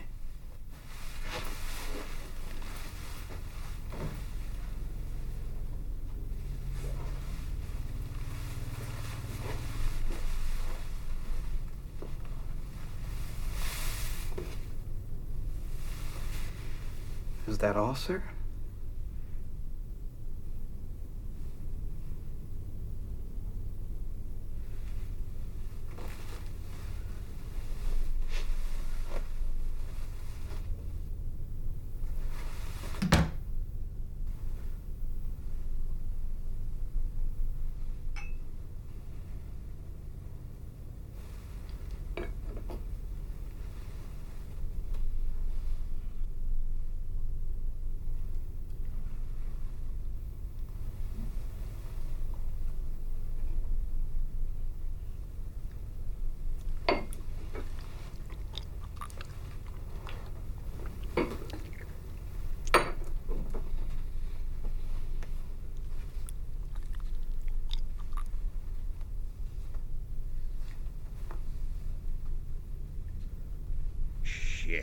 I'm sorry.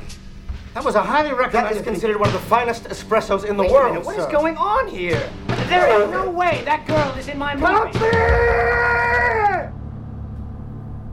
This is the girl. Hey, that girl is not in my film. It's no longer your film.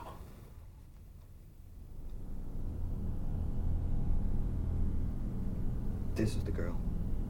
Yeah, another example of like grade A David Lynch humor, where, you know, the guy spits out this espresso in this like very ungraceful way, and then the people are like you said, that came highly suggested. Like that that's was one of highly the recommended. finest espressos in the world. And he doesn't even respond. All he does is spit it out. Yep, and then everybody's angry, everybody's yelling, and it cuts back to Angelo Badalamenti. He's like, "This is the girl." This is the girl. Oh yeah. Oh, I love it. Yeah, it's such a good. You know, you take that. I know when we discussed we've done the Straight Story on this podcast, and we discussed it's like only David Lynch can take some things so mundane and make them like intriguing scenes. And like I said, it's just a boardroom where just a picture has to get passed, and there's nothing going on there, but he makes it so like tense and awkward that you just can't look away from it. It's like there's a scene in the Straight Story, like before Alvin leaves on his tractor, he wants to like buy a grabber, like, you know, something he can like reach and grab things with, and he like wants a grabber from the store owner, and the store owner's like, "Oh, Alvin, that's my favorite grabber." And it's like you feel so much emotion for this old man and his grabber, and it's like only David Lynch can take this nonsense and make you feel something from it. Okay, what else did you have in your notes? I know there's got to be more, right? Yeah. We There's took a lot of a little detour from the analysis of this movie, but I knew it was going to come up. We had to talk about Justin Theroux and the craziness that he is. He's great in this movie. Yeah, there's a lot of heavy stuff. I want to get on another minor point because I like to do that. After we see the bush invisibility take place. I like this as a new theme. This is going to bush invisibility. I got to go back in like the last 2 years of Cinemodities and see where we missed bush invisibility. Dude, I'm sure it's been present. So after that, all right, I want to talk about the scene where Rita proceeds to run into Aunt Ruth's apartment. Aunt Ruth sees her on her way into the cab, and somehow Rita gets in. Okay. What does Aunt Ruth think when she's seeing her? And we're going to have to talk about Aunt Ruth because I'm definitely missing something. Why does Aunt Ruth not give a fuck when she sees her? It seemed like she thought she was just running away. Just some random damsel in distress running, whatever. Hollywood these days, am I right? But then how does Rita get in? She's just in there, which could be chalked up to the fact that it's a dream where sometimes in dreams you just end up in places, That is a good question, and that is something that I've definitely thought of before. To myself, I've kind of rationalized it as, when we get the shot of Rita running, it's more of for the audience rather than Aunt Ruth seeing it. But I do agree with you that the way the eye line is played of Aunt Ruth in the previous shot, that it definitely seems to imply that she sees her. I've always kind of been like, it is, like you said, a minor detail. And, of course, we could chalk it up to it's this dream, this fantasy, but I definitely don't want to do that. Something that I have read, and this I really enjoy this kind of idea, is that jumping ahead to after Club Silencio and they have the blue box, they go back to the apartment, and Rita opens the blue box, and we get the great shot. I love that visual where she opens it, the camera goes into the blackness of the blue box, and then we get the shot where the blue box just falls onto the ground. Yeah, that was really good. Immediately after that, the camera is still in that bedroom, and it shows Aunt Ruth come in to the bedroom and kind of look around and then leave. So, what the hell was up with that? So I have read, and I like I said, I love this idea. I have read someone's theory is that the start of the fantasy is Aunt Ruth leaving to some extent. Leaving, not really of course, in the fantasy, she's going, up to Canada, I think she says. But in reality, she's dead. She's dead. And so I'm taking that as the form of leaving. And so when Aunt Ruth leaves, that's kind of the start of the fantasy, or where this whole journey starts to take place, at least for Diane. And so in the beginning of the movie, when we see Aunt Ruth, taking her suitcase and stuff out back to the taxi cab and whatnot, getting ready to leave, let's say that she did see Rita running, and Aunt Ruth goes back into the apartment to kind of see, maybe take a last look to see if she's left anything, maybe see if, if someone did go into the apartment, do a quick check, and that type of thing. The theory that I read is that when the blue box is opened and it falls to the ground, that is basically the end of the fantasy. And right. And it's almost like a loop or a Mobius strip, if you will, that when the two characters, Betty and Rita, disappear and the blue box falls to the ground and disappears, it kind of loops back to when Aunt Ruth was leaving the apartment, and that's her going back in and checking to see if anything's there, and then finally leaving. So it's kind of the theory is that the fantasy is this big loop, is that, when Aunt Ruth left the apartment and Rita runs in, it's at the same time that Betty and Rita are opening the box and leaving the fantasy. Nah, bro. I find that very interesting. I don't know if I believe it completely. I like that idea as like that doesn't make a whole lot of sense. Nugget of this movie. Well, I don't know. I'm not satisfied, and I think it's something more because David Lynch is all about where is Aunt Ruth, right? That was one of his notes. Sure. Well, as far as I know, Aunt Ruth left to go to Canada, where Diane's from. Mm-hmm. In reality, she's just dead. Yep. And the only other scene, to my knowledge, you tell me if I'm wrong, was that where they drop the box and she's just kind of like, like almost as if she noticed the dropping, is the way I took it. Like she kind of like sensed something was up, to be honest. That was the vibe I got. Yeah, definitely like heard a noise, was checking on something for sure. Yeah. Yeah, those the only other time she's mentioned is when she's on the phone with Betty. Why would that have so much significance that David Lynch would make it one of his 10? Oh yeah, right. But she's on the phone, and she was on the phone with Coco too, saying like, you know, oh, get that person out of here, blah blah blah. She put some pressure on there.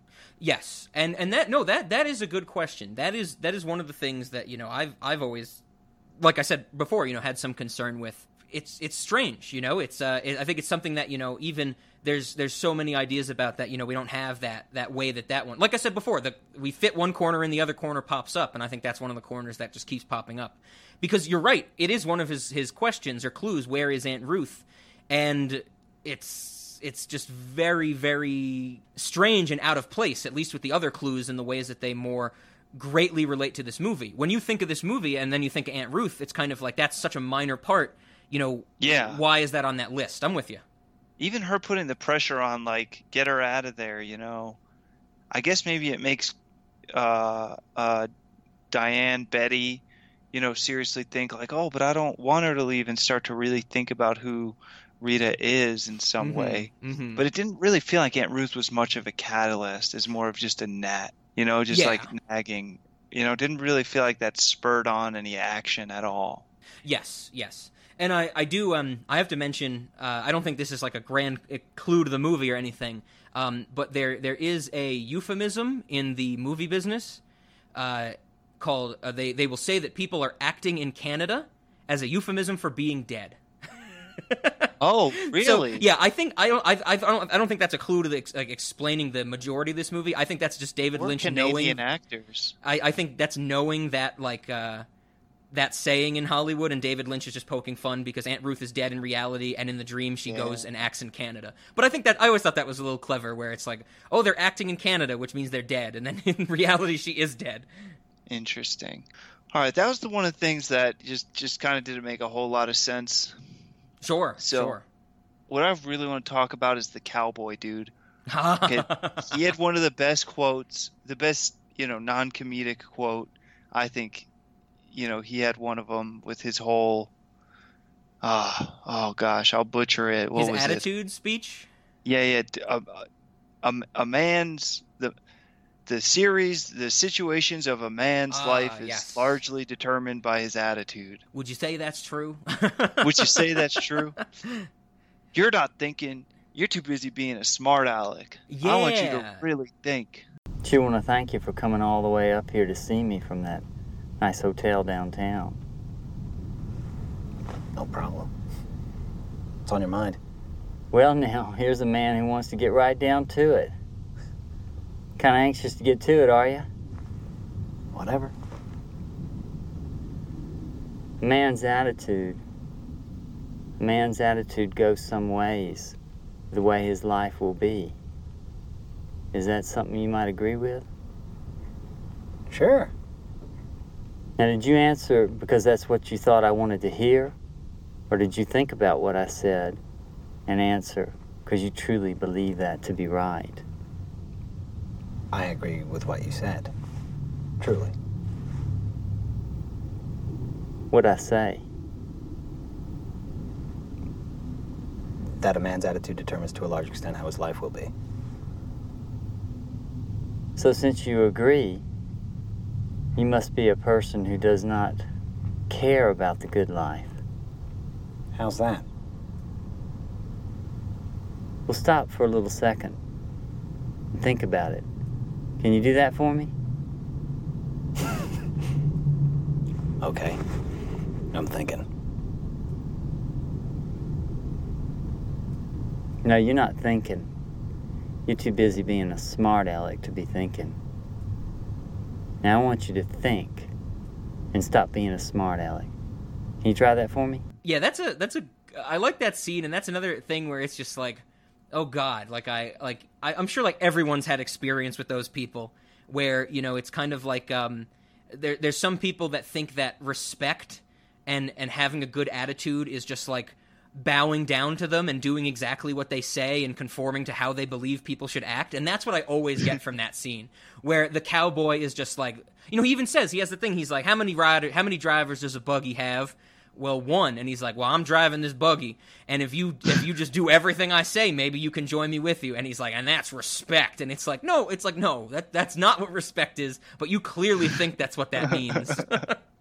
Yeah, you're clearly just fucking trying to force me into doing some shit by threatening me with my bank account in my movie. Like, Yes. let's not play games with what's actually going on here, buddy. So the cowboy is very interesting, of course, because he has the great, you know, strange line of, if you see me one more time after this, you did good, but if you see me two more times, you've done bad.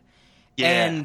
And of course, Justin Theroux never sees him again, in the movie, at least that we see, but we, the audience, see him two more times. He wakes up Diane from her fantasy when he says, hey, pretty girl, time to wake up. Okay, yeah, and what was up with that? And then he walks by in the background at the dinner party. Yeah, and what was up with that? So, what's up with this guy, bro? So is he the pirate? I think he's, you know, in Under the Silver Lake. I think he's the pirate, bro. If you see the pirate an odd number of times, you've done good. If you've seen the pirate an even number of times, you don't get enlightenment. I don't mean that literally. I mean, is he like the Mulholland Drive analog of the pirate? I definitely think so to some extent, because I think that, you know, I think that's one of the most surface level things for an audience, is that, you know, that line is of the one and two times is so clearly pronounced that then we as the audience see him two more times. It just immediately gives the feeling to the viewer of like, well, what did I do wrong? You know, like the movie told me that if I see this cowboy two more times, I've done a bad thing or I haven't done well. And then I see him two more times. So it's like this sense of uneasiness that it sets into the viewer, where it's like, did I do bad? Like, what, did I miss something? And I don't really know what that means. Of course, you know, like we were saying before, this movie, it's just some foreboding shit. I think so, but the thing that really gets me is that, you know, of all the characters that are in her fantasy, they do to some extent play a role in reality. Like even the dude who spits out the espresso, he's at the dinner party, and and Diane and him make eye contact when she's drinking coffee. And so he's clearly someone in the movie business that she's, you know, put in these you know, Hollywood behind the scenes machinations, and why she's not getting these parts, at least how she's rationalizing it. She never interacts with the cowboy. The cowboy is just someone in the background, you know. So he is one of the things that I kind of think maybe there's some crossover there. Maybe there is this kind of, you know, bleeding in of reality and fantasy as Diane starts to, you know, slowly slip away and all these bad things are happening to her. But I'm with you. I have no idea that cowboy is like you said, he's the pirate. He's this mystery. He's this character that we don't really know what it means when we see him. Yeah. So, I mean, can we agree that he didn't really tell her to wake up? That was still kind of part of the dream?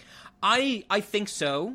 And I also have definitely read in some of the sexual abuse stories it's part of the fantasy, and Diane reliving that part where if she was abused by an older man, like coming into her bedroom or something, that same guy did it, where he's like get up and face this traumatic experience. So get up and kill yourself. That's what the cowboys always tell me. But yeah, I think that's one of those David Lynch touches where it's like it's so strange and so interpretable, where it's just like you know something's there and you can't really place it down. It's another one of those dreamlike qualities of this movie as a whole, not just the actual dream portion. Yeah, word. Yeah, the cowboy's great. Okay, what else you got? What else did you highlight on there? Couple comments. Okay. Rita had some fat stacks. Okay. Oh yeah. And I think that was Diane just kind of rationalizing that's why she was in the car getting shot at in the first place. It's not because of her. It's because she's somehow involved with this Hollywood cult people. Yeah, because it is the same. That purse is the same one that Diane gives the money to the hitman in reality.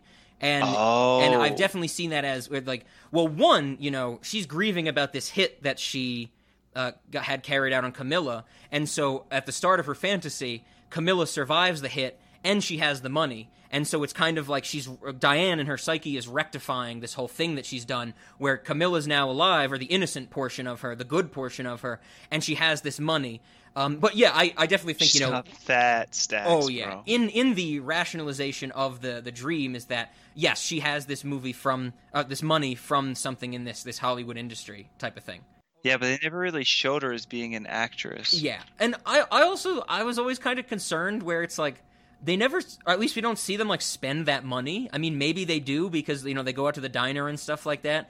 But I think I've always been like, why don't they just like use that for something? Not all of it. They don't go on a shopping spree, because that's exactly what this movie needs, a shopping montage with these two women, right? God. but it's like there's never a scene where they just like take like one of the $100 bills and use it on something or anything like that. It's always just like they have to hide it away, which makes sense in the rationalization, because the real Diane knows that the money and the blue key that's in there is like is showing, or is a relic of this traumatic experience, the bad thing she's done, so she has to hide it away. But it's kind of like, before you know what's really going on, it's kind of like, why the fuck aren't they spending that money? No, I thought it was like, well, this is dirty money. Like, let's hide this till we figure out what's actually going on. Okay, so I think we're finding a difference between us. If Justin and I are in a car accident and we lose our memory, we get amnesia, and we find a bunch of money, I'm going to spend it with reckless abandon, and Justin's going to be like, maybe I should figure out what this is from first. Exactly. I'm gonna go to a car dealership and just like dump it on a desk and be like, I'm buying a car at sticker price. Here's my cash. I'm not gonna negotiate or anything. Just take it. All right. Let's talk about this hitman dude. Oh yes, he's Jacob from Lost. You ever see Lost? I don't think so. No, I never fucked with Lost. But he's like the protector of the island. He is the embodiment of good, and he is nothing like that in this movie. He is a bumbling hitman, at least in the fantasy. And that scene was hilarious when he kills the 3 people. That was exactly what I was about to say. Another great David Lynch comedy moment where he kills the dude, as he's making it look like a suicide, accidentally shoots the woman next door, who doesn't even know she's been shot. She's like, something bit me real bad. And then he has to kill the janitor. She almost whoops his ass. Yes, she's knocking him down on the floor, like she's ready to wrestle him, it seems. And then he kills the janitor, and then he shoots the vacuum cleaner. What the fuck? I love that scene. Do you think that was her just saying like, oh, maybe he's a bad hitman and he's not going to pull it off and he's going to fail at his job? Yeah, that's how I take it. Another way her psyche's rationalizing every step of this thing that she's done is that, this dude is just like a fool. Yeah. Oh yeah, he's great. That scene is awesome. I love that scene so much. And the way that he acts it is like every time something goes wrong in that hit, he's just like, he does that like sigh and he like shrugs his shoulders and he's like I just imagine him saying, like, thinking to himself, he's like, not again, and like, this happened last week. So I do find it interesting in that scene though. There's not a lot to go on, but I've always find it very interesting that before like the hitman actually kills the dude and takes the phone book and like bungles everything else, they are talking about a car crash, which I can only imagine is the car crash from the beginning. Yeah, the detectives are talking about it. Not a whole lot comes from all that. Yeah, and so I've read some stuff where it's like the phone book that the guy has that the hitman kills, he somehow like got it because of the car accident, but it's all very loose. It's not really fleshed out. And, of course, it seems like there is something there to the phone book because they describe it as, in that scene, like the history of the world in phone numbers or something like that. And then in reality, when they're at Winky's Diner and Diane is, hiring him for the hit, he has the phone book. So it's clearly in her psyche some way, but I've just never... That's the dream shit, is like these little things that happen. Yes. That's what happens in dreams. You see something and then it comes into your dream in just the most random way. Like when she was making the hit and she saw the dude behind the counter, and then she saw him in her dream and he was talking about a dream and then being scared at a guy behind a counter. Oh yeah, absolutely. That was all of that just fear in this moment, and this just, trouble dealing with that hit just creeping into her dream. Oh yeah. It's all those layers are awesome. And you mentioned the detectives who only show up at the beginning, but of course the detective on the left in the one scene we get is none other than Robert Forster, one of my favorite actors. But of course we know him on Cinemodities as the coach of the Knights from Like Mike. Oh shit! Yeah, he has one scene in this movie. Dude, he's the coach? Yeah, yep. I can't remember his name from like my coach whatever, but the actor's Robert Forster, and he's the detective on the left in Mulholland Drive. Damn. Oh yeah, look at that. We got an Under the Silver Lake connection, we got a Like Mike connection, who would have thought? Crazy. It's a small Hollywood dude. Yes. And also Robert Forster is a great actor. So I'm glad that he shows up in he's in Twin Peaks, the third season of Twin Peaks. He's a big character. Coach Wagner in Like Mike is his name. Okay. But yes, I had to get that in there. That we have a Like Mike connection. No magic sneakers though. While we're on characters, what's up with the bum dude? What's going on with this guy? So that's a good question. There's a lot of interesting theories about him. Oh yes, and I think I subscribe to the one where, just as we were talking before about how in Diane's psyche, in her coping mechanism, her dream, her fantasy, she's split the good and bad parts of Camilla. So there's the innocent one who's Rita, and then there's Camilla who's, getting the parts because of the Hollywood machine.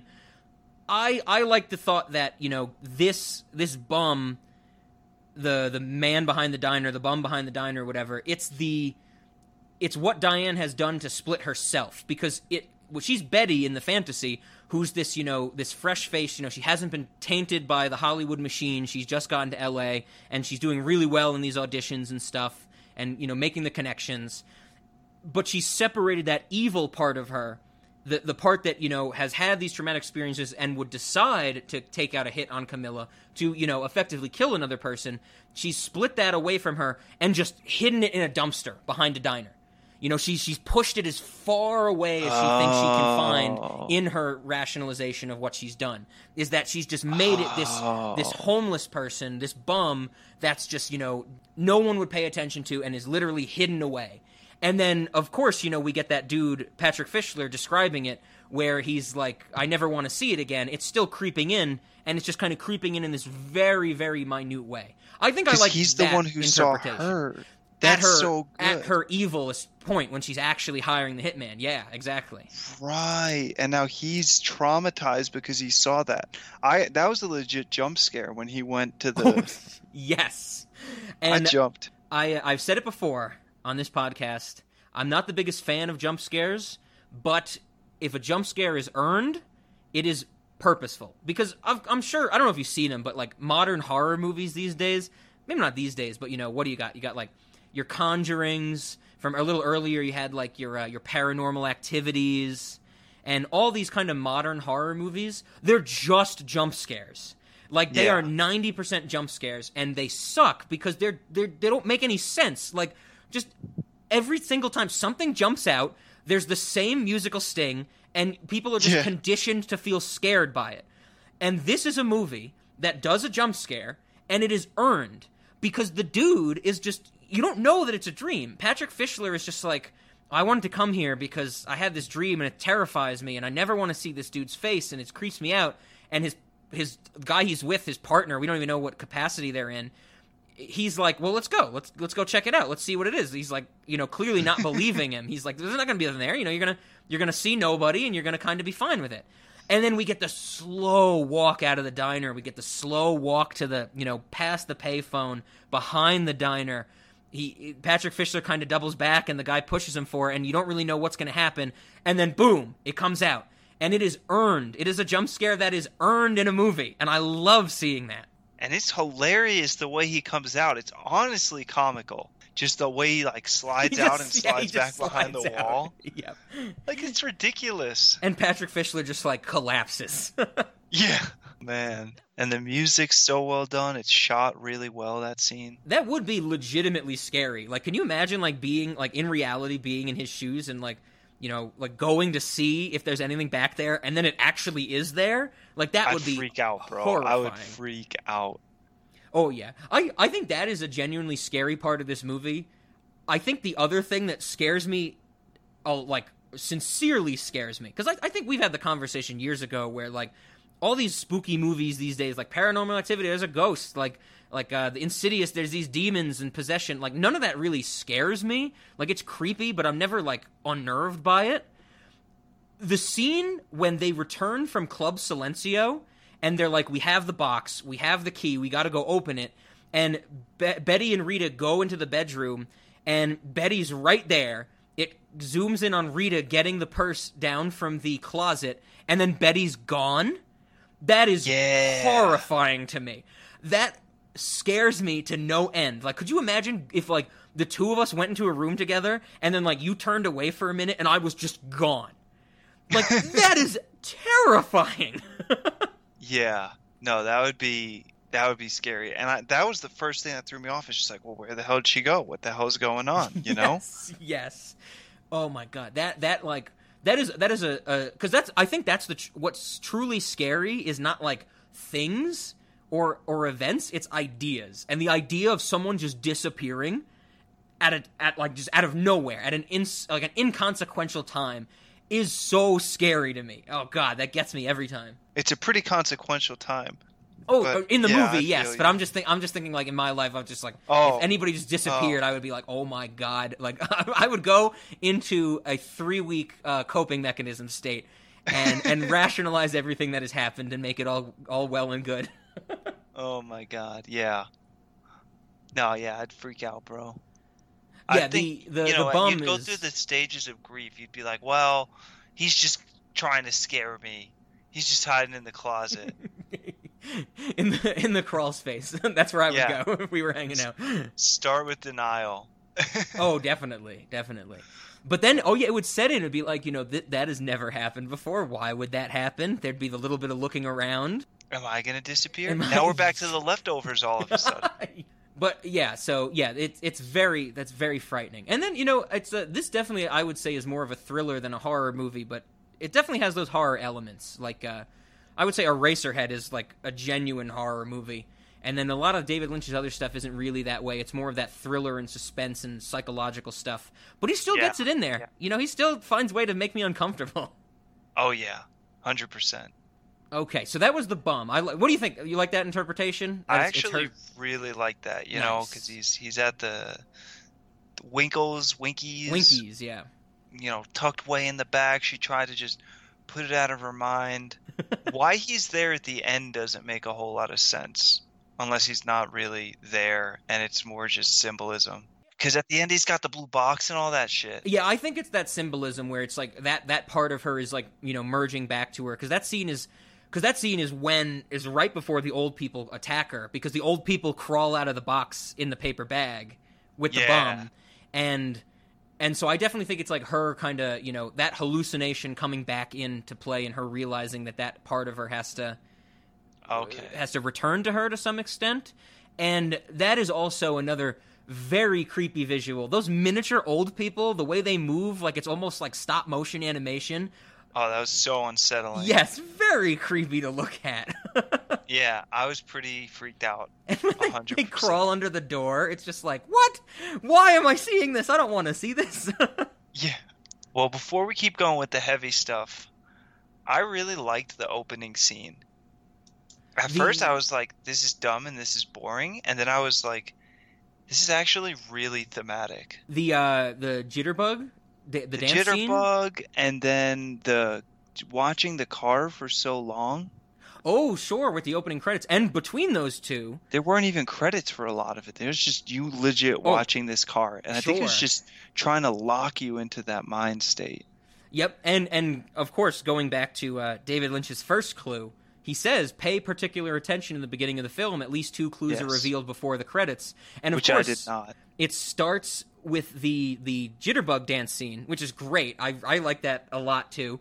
And every time... what's up with that? That's Diane, and her first claim to fame. Yeah, I think that's what that is, where it's just kind of like the start of her whole story to Hollywood is that she wins that competition.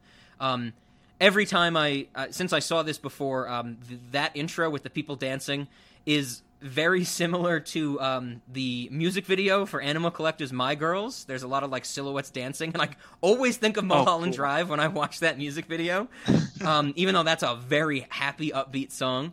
But after the dance scene, and we see like the overexposure of Betty and with the old people, and she's very happy, we do get that cut to the camera just kind of tracking up the bed, and it ends on the pillow. And it's kind of like that slight, subtle hint where it's like, okay, she's going into this dream state now. Oh. And it's very, a slight touch. And it's one of those things where it's like, you're not going to understand at the beginning because it seems so out of place, where you're just like, okay, why am I seeing like a camera close up on bed sheets, slowly track up to a pillow, and then it kind of fades out into the car and into the credits, and then you're kind of along for the ride, and you forget about it an hour 50 minutes later. It's one of those things when you rewatch it, you're like, oh, they're showing us Diane's bed. They're almost showing us her laying down on that bed going into this state. Yeah, I got big cowboy vibes when you said going along for the ride. Oh, sure. Get along, little doggy. Because I took it as, kind of the come down from a big party, right? Like a big event, the jitterbug, and now, she's in the car driving away, going in completely cold. That's kind of what I took it as. It's like, all right, we had this good time, and now we're sort of coming down from it and coming back to reality. Fun's over, time to call it a night type deal. Oh, yeah, no, that's fair. That's understandable. That was my first impression, and I thought it was really good because she's just sort of in the car, kind of not really having a good time, she seemed kind of bored or just over it. And then, the whole thing happens, the whole series of events. But the vibe I got was just, all right, night's over, time to go home. Not, I'm going out to have a good time, I'm going somewhere. Yes. Right on. Yeah, I like that. So that was good stuff. I thought that was a good opening scene. Oh, yeah, he sets the stage very well. So it's probably going to overlap with one of yours, but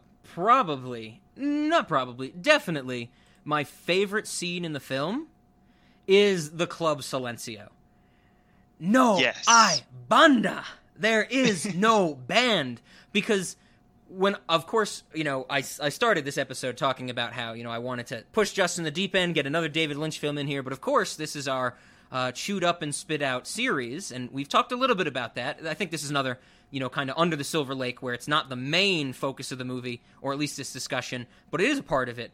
I love the Club Silencio scene as a representation or an explanation of Hollywood, of filmmaking, of putting things out for other people. Because the whole point of that is the guy at the beginning is like, everything is an illusion. Like, you will see people do things, but that does not mean they are actually doing them. And we get the great stuff where, like, the trumpet player acts like he's playing the trumpet and stops and you still hear it. Rebecca Del Rio, collapses during her song and the music is still playing. And I love that just as the idea of it's like, well, that's what these things are. That's what these created things in Hollywood are. They're all facades. They're all kind of dreams in some extent and stories. Like, you always have to remember, every time you watch a movie or a TV show, no matter how much you love it, no matter how much you're engrossed and into that movie, there is someone just on the other side of those people with a shitload of equipment just watching them, just pointing a camera at them. It's the most fake thing you could ever imagine, but we are able to just create this illusion that it is not fake. It's this experience. And I love that whole scene just reminding us of that idea. Because it's just like, hey, it's most of the time, in movies, they'll all the time, there's loop groups, there's overdubbing. Like, most movies will get filmed, and then they'll have the actors come back in, record all their dialogue, and that's the dialogue they use in the movie. It's not just like someone gets there and says stuff. and then that's what's in the movie. Every piece of it is controlled and manipulated. It's all an illusion. And David Lynch, I think, is subtly, you know, telling us about this dream world, because that's really when, you know, Diane's dream falls apart. But at the same time, he has this kind of, this vicious message to say about Hollywood and storytelling, that it is all this just illusion. And we might think it's one thing, but we always have to remember and be reminded that it isn't. I love that. Yeah, even watching her sing, you know, I found myself thinking, well, she's got to be really singing, right? How could she look like that if she wasn't really singing? And it's like, it's a movie. She doesn't have to really be doing anything. Yep. And it is They're Rebecca just Del giving Rio. the She's impression great. that she's singing. Yeah, and I love the, so the song she's singing is of course, a Spanish language version of Crying by Roy Orbison, and it is awesome. I love that song in this movie. I thought that was a great scene. It also strongly resembled a lot of dream states where Diane started seizing, you know? Mm-hmm. And having this big emotional response to just this reality, this lifting of the curtains, you know, like sleep paralysis, where people feel like they're shaking when they're coming out of their sleep.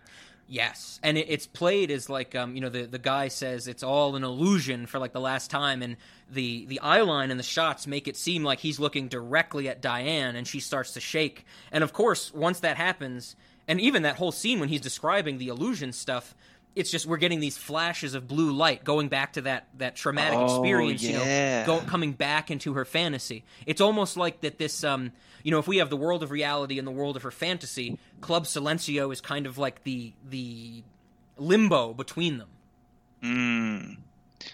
Yeah, where her conscious mind is like, you know, this isn't real. This is just a dream. Yes, and I think that's why I think one of the things you texted me that night when you watched it was, well, where does she get the blue box from? And that's because they're in like this limbo, this waiting room almost between the dream world and the reality, where the reality can seep in, and reality doesn't just seep in with someone saying, hey, you're in a dream. It seeps in this manifestation of the blue box that this key can be used to open and, you know, destroy this fantasy. Yeah, and another thing I found really interesting that reminded me of my dreams, I don't know if you have this, but have you ever noticed like you're in a dream and stuff doesn't start to seem right, and then you start to think about it too much in your dream, and that's when I start to wake up. Do you have that at all? Oh, yeah, definitely. Like when things get just weird enough where you're like, hold on, now I'm starting to question things. Right, and then you question it a bit too much, and then you wake up and you're like, oh, okay. You know? That happens to me a lot in my dreams, and that's really like the vibe I get from this whole movie of, okay, we're going to start to question Rita. Where'd Rita come from? You know, like, what do you mean you don't have a name? Like, let's start to think about it, and the more she thinks about it, the more just reality hits. Yep. Like, more that she digs in and wants to play detective and learns more. Yep. Right. She sees, you know, herself being dead, you know, her future, right? Like the more she tries to uncover the truth, the more it's just she gets hit with reality. She can't stay in the fantasy because the truth is you're fucking dreaming and you're losing it. Yeah, absolutely. Oh, it's great. Yeah, that I think I told you the story one of the last times we were hanging out was I had that dream where I was like clipping, like I was literally like half in a wall. Yeah. That was when I was like, okay, this is a dream. When I was like stuck in a wall and I woke up and I was like, yeah, that definitely was not real. I could tell that was a dream. Yeah, I had that same experience. You start to just question, wait, what the hell is going on? And then that's when you wake up. Yes. Yeah, for the audience, that I did have that dream. It was very strange. Sounds like a good time. I was stuck in a wall. Man, yeah, that was a really powerful scene. Oh yeah, the Silencio one. And then of course I think is another great example of the sound design and the sound engineering is that, you know, there's so much noise when there needs to be, and then there's just that her singing, and that's all you're focused on, and it just paints this great picture. You know, like I said earlier, like show don't tell, is that we're getting everything we need just from this watching these people reacting and crying, and I also really like the fact that we get the shot that they go into Club Silencio and we see other people in the seats, But that's the only time we see them when they go in. Once they sit down, everything is basically either the stage and then cuts back to them, back to the stage, back to them. It's like those other people become inconsequential. Yeah. And watching it for the first time, I'm just like, why are they having this? This is just where shit really starts to go haywire, but you're still somewhat grounded, right? He's starting to just completely sweep you off your feet. Yes. Where you're like, all right, Rita wakes up in the middle of the night and starts doing some weird shit. And it's like, why is she doing this? And why does she want to go to a club in the middle of the night? And how do they get there right on time? Like, that shit does not make sense. Yeah. And then they're having this incredible, powerful reaction to the play, which, in all honesty, like, is not all that powerful out of context. Sure, sure. It's just a good show. But they're just reacting so strongly, and you're like, it just adds so much to the scene. And then she finds the blue box, and that's when it really just all hell breaks loose. Pandora's box is open. Yeah, absolutely. And I think it's a great scene to a great lead up to that moment where, like you said for your first time and I said back in my first time, where it's just like, hold up, what just happened? Yeah, what is going on? And yeah, why are they reacting this way? Why are they here? What does this all mean? It's all very unclear. Yes, exactly. And then you hope for clarity, but you do not get it. You get more confusion from there. It only gets worse. Oh, yeah. That's a good old David Lynch. Zach has a great story of him watching the Twin Peaks Season 3 finale when it was airing, and him just like watching it on his TV as it was airing, and his like clock under the TV, and it's an hour-long show, and it was the finale, and he's just like, okay, there's 15 minutes left, there's 10 minutes left, there's 5 minutes left, what the hell's going to happen, what's going to happen? And it is a very, I think it's a very, kind of canonically or realistically a very unsatisfying ending, but it's also a very perfect ending. But I just love, whenever Zach tells that story, he's just like, okay, like there's 5 minutes left, there's 4 minutes left. Like, did something happen? Kind of? What year is this?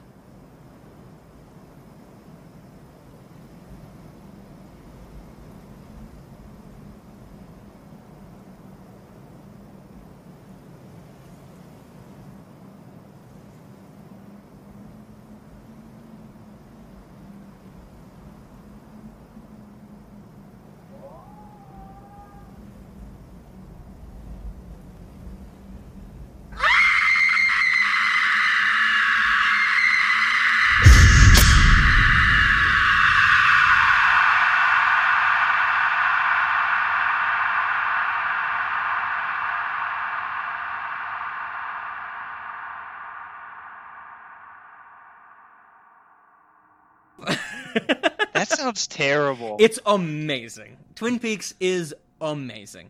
All right, I've never seen it, but that sounds terrible. It would be another, like, you would text me and just destroy my phone, and I'd have to wait for it to stop vibrating to be able to unlock it type of deal if you watched Twin Peaks and got to that ending. But it is perfect. Yeah, if you say so, buddy. So, speaking of Twin Peaks, I do have to mention this. This is going to be great, Justin. You're going to know nothing about this. So, Twin Peaks, the whole premise, at least the starts, the first episode, the premiere starts where someone finds a dead body washed up on one of the beaches, or kind of, not a beach, like a shore of Twin Peaks, and they call the cops. Die? And that's the whole thing is, like, who killed Laura Palmer? Like, that's the big mystery of Twin Peaks, at least the first season and a half. And then Laura Palmer is, like, a huge character, even though she's dead for most of it. Like, a lot of the town of Twin Peaks revolves around her. And she appears in some flashbacks. She appears in the Red Room, which is kind of this mystical limbo type of place. David Lynch has a lot of that motif going on in a lot of his stuff. But she is played by an actress named Sherilyn Fenn, who is a blonde-haired woman. She's, I think, she was in Twin Peaks. She was young. She played a high school student, but definitely looked older, of course, playing younger. And that was in the early 90s. She got, older and older, of course. She didn't act in other David Lynch things, I think, after the Twin Peaks movie, which was 94 or 95. And so Sherilyn Fenn, if you look at her, if you see her, you see Laura Palmer, that's who she is. And anybody who's seen Twin Peaks knows exactly what I'm talking about. In that opening scene, the intro scene to Club Silencio that I mentioned, where you see other people in the seats, as Betty and Rita are walking down the aisle, on the right side of them, in seats already, you can see two women. One of them is a blonde-haired woman, and then sitting next to her is a dark-haired woman who are not played by the same actresses. That is very important to note. They are not the same actresses, but they look very, very similar to Laura Palmer and her friend in the show, Donna Hayward. And so there is a David Lynch fan theory that this movie takes place in the same universe as God. Twin Peaks. And it does make some sense, because Club Silencio being this kind of, waiting room limbo, that's where, Sherilyn Fenn is, Laura Palmer is for a good portion of Twin Peaks.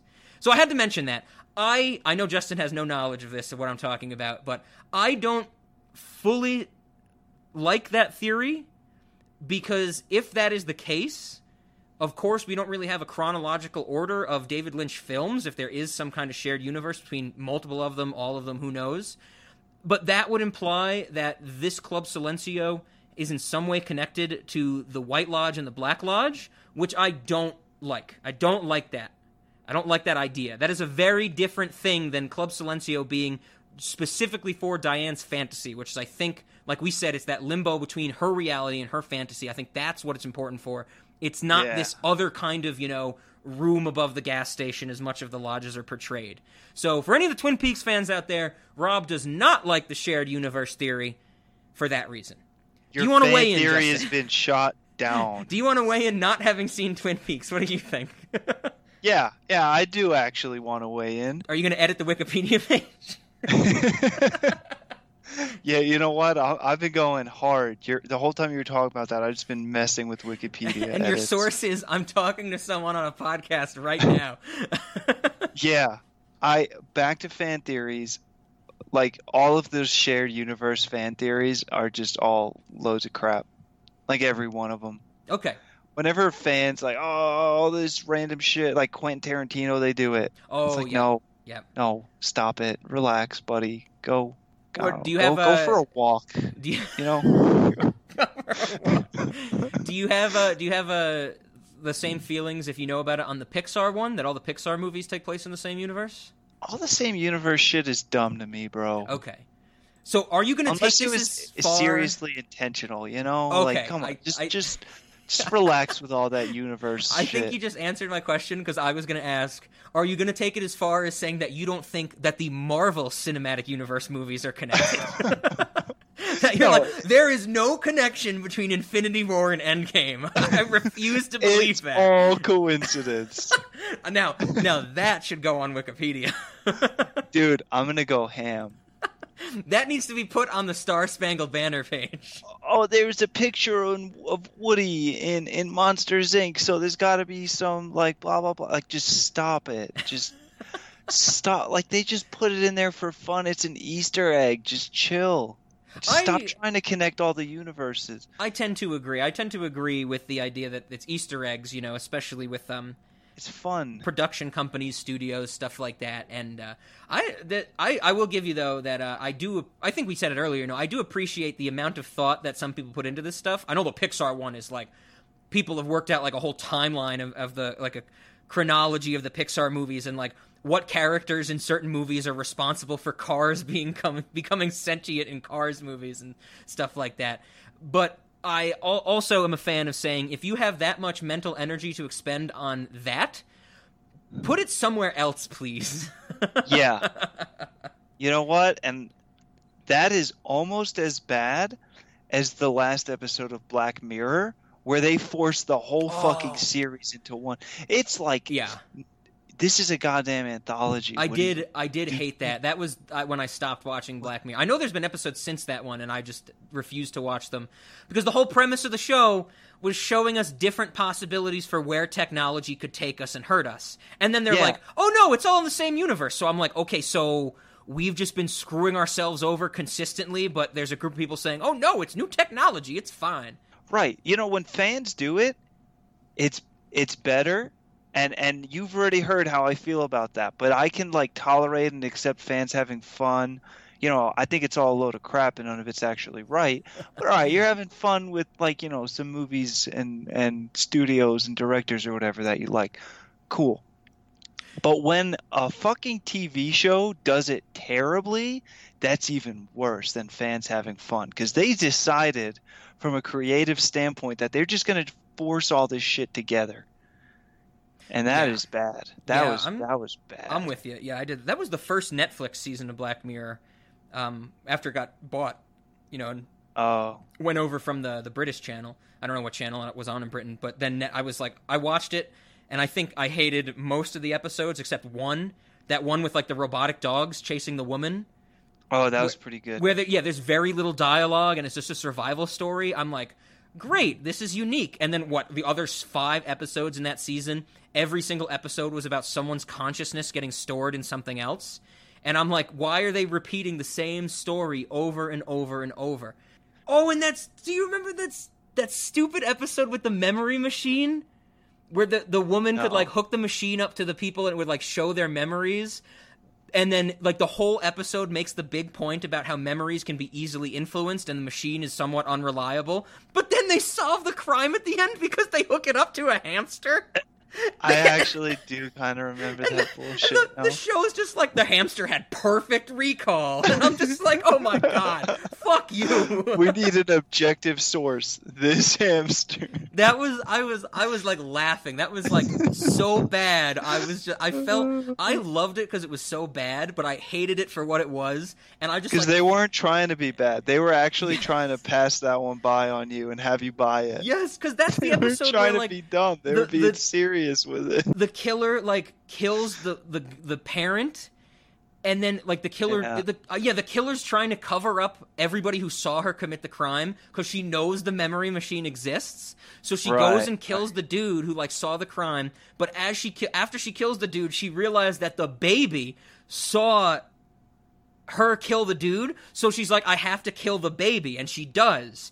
And then in the last scene they like get her and they say there's a throwaway line of dialogue where they're like, she didn't have to kill the baby because it was blind, but then we had the hamster to see who killed the baby. And I'm just like, wouldn't the hamster have seen her kill the other dude too? Oh God, that is terrible. Black Mirror I haven't seen the new stuff. I don't want to check it out, but I probably should because I'm a completionist. But Black Mirror... I want to watch the movie, the Choose Your Own Adventure movie. Oh, yeah, when they made a video game on Netflix. Yeah, we should do that. What else you got in your notes? Yeah, I just got a few more things. I like the multiple names thing, honestly, that people take different names, and in her dreams, people have different names. Sure. I saw an interesting idea on the internet about that it's similar to Hollywood where everyone has to wear so many different hats and different personas to make it and to act and all of that it really reflects that. I like that as well because I really like that. David Lynch has a big thing for doppelgangers, like a common motif in a lot of his stuff is, people, 2 versions of a person or people being replaced by people, that type of thing. And it works really well in this movie. Because of exactly what you said, it's that reflection on Hollywood, that one person plays, so many different roles. They're different people in different things. And to the extent that, there's some people who fall into the category of, we see them as them. Like, just, for example, I don't know, Tom Hanks. Like, Tom Hanks to everybody is Tom Hanks because he's a famous movie star. But he's also, he's played tons of roles. He's the guy from Castaway. He's Forrest Gump. Wilson. Yeah, he's Captain Phillips. He's Woody from Toy Story. And, and we have that in Hollywood where someone we know can take on all these different roles. But at the same time, we have those actors that are not famous. We just know them as, like, that guy. Like, we've seen him in a bunch of things, but we don't really know who he is or anything. He just might be, it's like, oh, that's the guy from that movie or that TV show. And so Hollywood is very just doppelganger-ish and copies of people in this weird way. Hell, even in, you get to pick your SAG name, your Screen Actors Guild name. Most actors, the name that we know them by is not their birth name. They had to change it. They didn't have to change it, but they changed it to, sound better or, to make a name for themselves. Like Willem Dafoe, his real name is not Willem. His real name is William, but he chose to go as an actor by Willem because it set him apart. And actors do that all the time. And it's just another layer to Hollywood just being like, you are multiple people and multiple personas. And this movie exemplifies that in such a fantastic way to add to the message of this movie. Yeah. So you grew to like it. When it happened, you were confused as hell, but then you understood and you were able to digest it better. The waitress is Betty, but she was Diane. But was she played by Naomi Watts? What the hell is going on here? Yeah, and David Lynch even does a good job with the lookalikes. Like, Naomi Watts and the waitress look very similar. Rita and the neighbor look pretty similar with the dark hair. The one that switches apartments. And I think that's, also intentional, where it's just like there's all this kind of bleeding through, for sure. When Rita puts the wig on, she looks like Naomi Watts. Oh, yeah, definitely. That was crazy. That shit was crazy. You don't have to wear that in the house. And it's like, oh, yeah, I just wanted to see what it looked like, and now I want to sleep with you. I know, dude, that was so out of place when it happened, when she's just, like, gets in bed naked and they bang. I'm like, where did this come from? Until you see the end that they're actually lovers and all that. Yeah, because it's so awkward when, Naomi Watts is like, have you ever done this before? To the amnesiac woman, who very appropriately says, I don't know. I don't know, but I want to. Yeah, and then she says, have you done it? I don't know, but I want to. I love you. I want to make love to you. And it's just like, okay, we're doing this now. We're doing this now. What about the pimp? The pimp and the blonde hooker that he has going to look for some girl? Who's the actress playing the blonde hooker? Yes, so that, of course, is Rena Riffel, who we have seen earlier this month in Cinemodities. Oh, right. She is Penny from Showgirls. Yes, she's also the star and the director and the producer and the editor and the writer of Showgirls 2, which we have yet to watch, but that'll come one day. Nice. Yeah, I guess we should say Showgirls 2, we still need to do a bonus episode on that. We also still need to do a bonus episode on Like Mike 2, just saying. Oh, gosh. But, yeah, that was Rena Riffel. She's only in it for one scene. Her nipples are fully erect and busting through her shirt. Facts. And what? Yeah, the hitman says something to her, asking her about, like, new girls on the street with dark hair. Right. I guess I've always taken that as, since he's this bumbling hitman, he's kind of, like, looking for Rita because she escaped the hit in the beginning. But he wasn't in the hit at the beginning, so I don't know how that really connects. He's, like, tied in with the mob and all that. Yeah, it's got to be something like that. But we don't really get a lot from her, enough in that scene to really, like, flesh that out. But she's definitely, the hooker, and it's saying something like, have you seen anybody? And she's just like, I don't know, no, can I have a cigarette? Yeah. All right, that makes sense. She's great, sense. Though. It's her with nipples the whole are great, hitman persona of him just like, searching for Rita. Well, it's in line with Rita being searched for, but they can't find her. Yeah. Which is what she really wants. Yep. That there is this search and this hunt, but she's evading it. And now Diane's actually helping her evade it instead of being the reason that she's going to die. Mm-hmm. Exactly. She's doing the good thing. Yep. Yeah. Yeah, those nipples are like their own character. Dude, they were some serious nips. You can't look away. It's like all this stuff in David Lynch movies that's subtle, and it's like you almost have to notice like 80% of it subconsciously. This is just like boom. This is like the first thing you see. It's like directly center frame. Dude, do you think those are her real nipples, or do they put like props in there? That's a good question. How do you get nipples like that? After I've never had nipples like that. After watching Showgirls, I would imagine that right before that scene, David Lynch had Rena Riffel rub ice cubes on her nipples to get him that erect. Oh. Is that just what you want to imagine, or? Yeah, that's what I want to imagine, because that happens in Showgirls where they make them rub ice on their nipples to get them erect. It probably works. I mean, I do it every day. They don't get that erect. I think you need to have. You need to have the goods to get your nipples that way. Like if your nipples aren't big enough, then you'd probably have to like I don't know, like torture them to get them to swell up or something to make them look like that. Truth. Well, and what if you're so good for the part, but you just don't have the nipples for it? Like, does Hollywood just not let you get the role? Like, you need plumper nips for this role. We need that movie for the next time we go back to Chewed Up and Spit Out series. We need the movie about an actress not getting the part because she has inferior nipples. Yeah, that's true Chewed Up and Spit Out right there, man. Welcome to Nipple Modities, where we talk about nipples. Yeah, no, I think the Chewed Up and Spit Out theme was really well done in this movie. Straight up. Oh yeah, once you have it was pervasive. Yeah, once you have the idea of what's going on in this movie, I think that just emphasizes it. But you get enough of it with kind of this whole, I like I said, I definitely thought of it with the whole, this is the girl, like this Hollywood machine. All these men behind the scenes are telling us like this is the one that gets the part. Like it's up to us. It's not up to who you decide is the creative force. That type of thing. And we actually feel bad for Diane, who just goddamn killed someone. And we feel bad because she got chewed up and spit out. We recognize that that's legit damage to someone. Yep, absolutely. Absolutely. Not like Under the Silver Lake where, like, I mean, the guy's a POS, but... No, he's the best. You want to see what's going to happen, but you don't really care too much about him.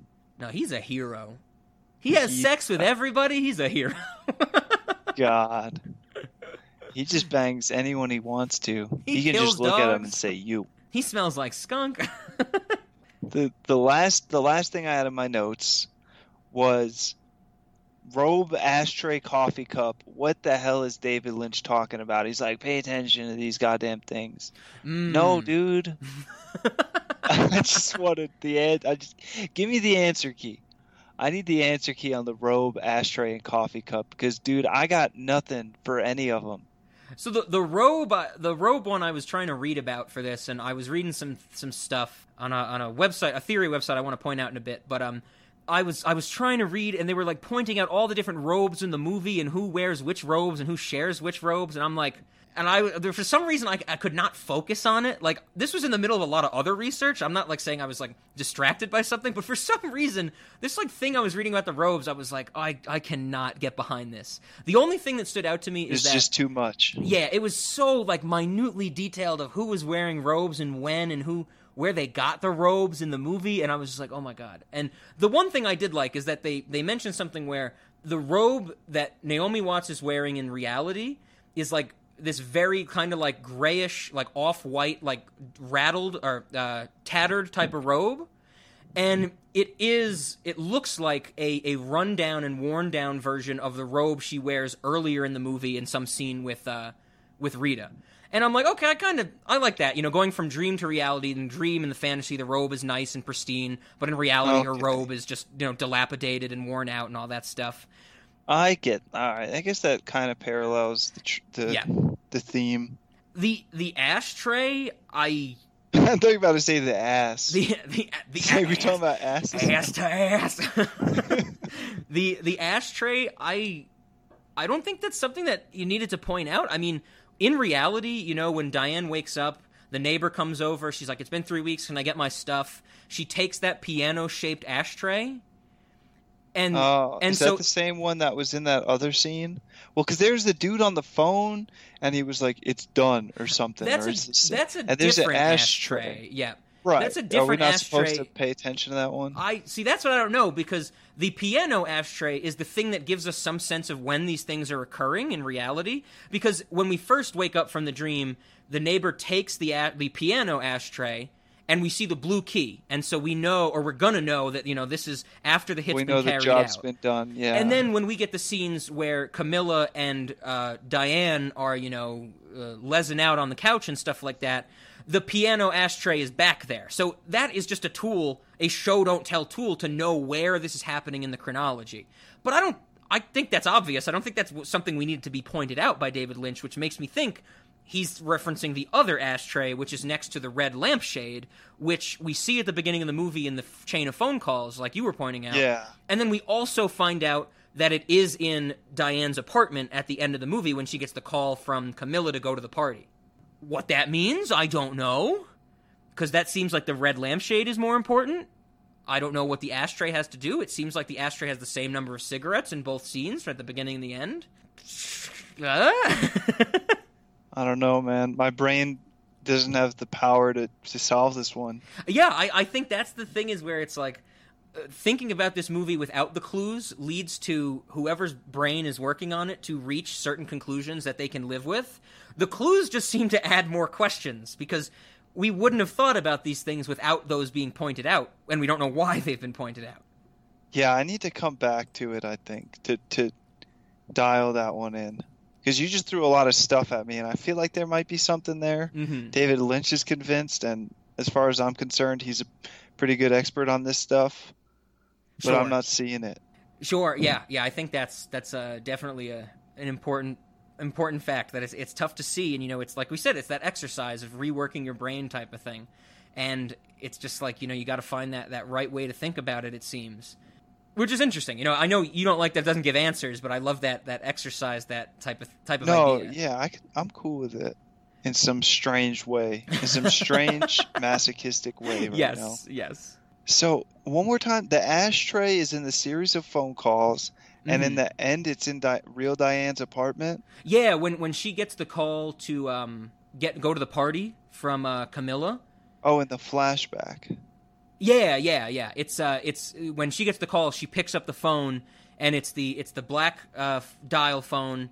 It's the lamp with the red lampshade and that ashtray, and it's the same exact what shot, the which fuck is from was that rotary bullshit with the goddamn dentist light on it? That was some weird shit. That was weird, yes, because apparently there's some code you can put into that phone which involves hanging it up, because he's pressing the whatever it's called, the actuator, whatever the hell that thing is, the thing to hang it up.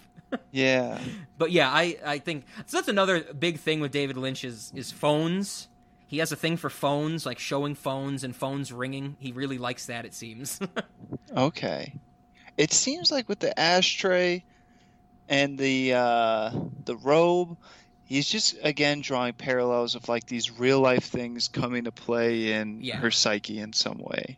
Yeah, absolutely. Right? Like her going to the movie or the goddamn party is her, getting involved with her last scene of seeing Camilla being part of just the twisted way Hollywood works. Yeah. And then in the dream, the fantasy, the whatever we're calling it, it's her seeing these Hollywood, masterminds communicating. Mm-hmm. David Lynch definitely has a command of how to represent a dream, I think, in a more realistic way. Like you said, taking aspects of reality and using them in a surreal way that would actually happen in a dream. Like to compare it to when you mentioned Inception earlier, like Inception is all just like, look at this, we can bend cities and layer them on top of each other, and we can blow up shit, and it goes slow motion, fast motion, and it's like, sure, maybe some people have dreams that way, but it's more of subconscious. The reality of it, I would say, is the more subconscious level of, we're seeing natural or usual things, but in these very strange ways. You think people have dreams like that? Probably. I mean, I'm sure there's some people with like ridiculous dreams where stuff's going super crazy, I want to have dreams like that. I want to have dreams like that. I want to see a city flip over onto itself. That'd be so cool, dude. My mind isn't capable of that while I'm asleep. Yeah, I know. Cool. Like I said, my dream is I just get stuck in a wall.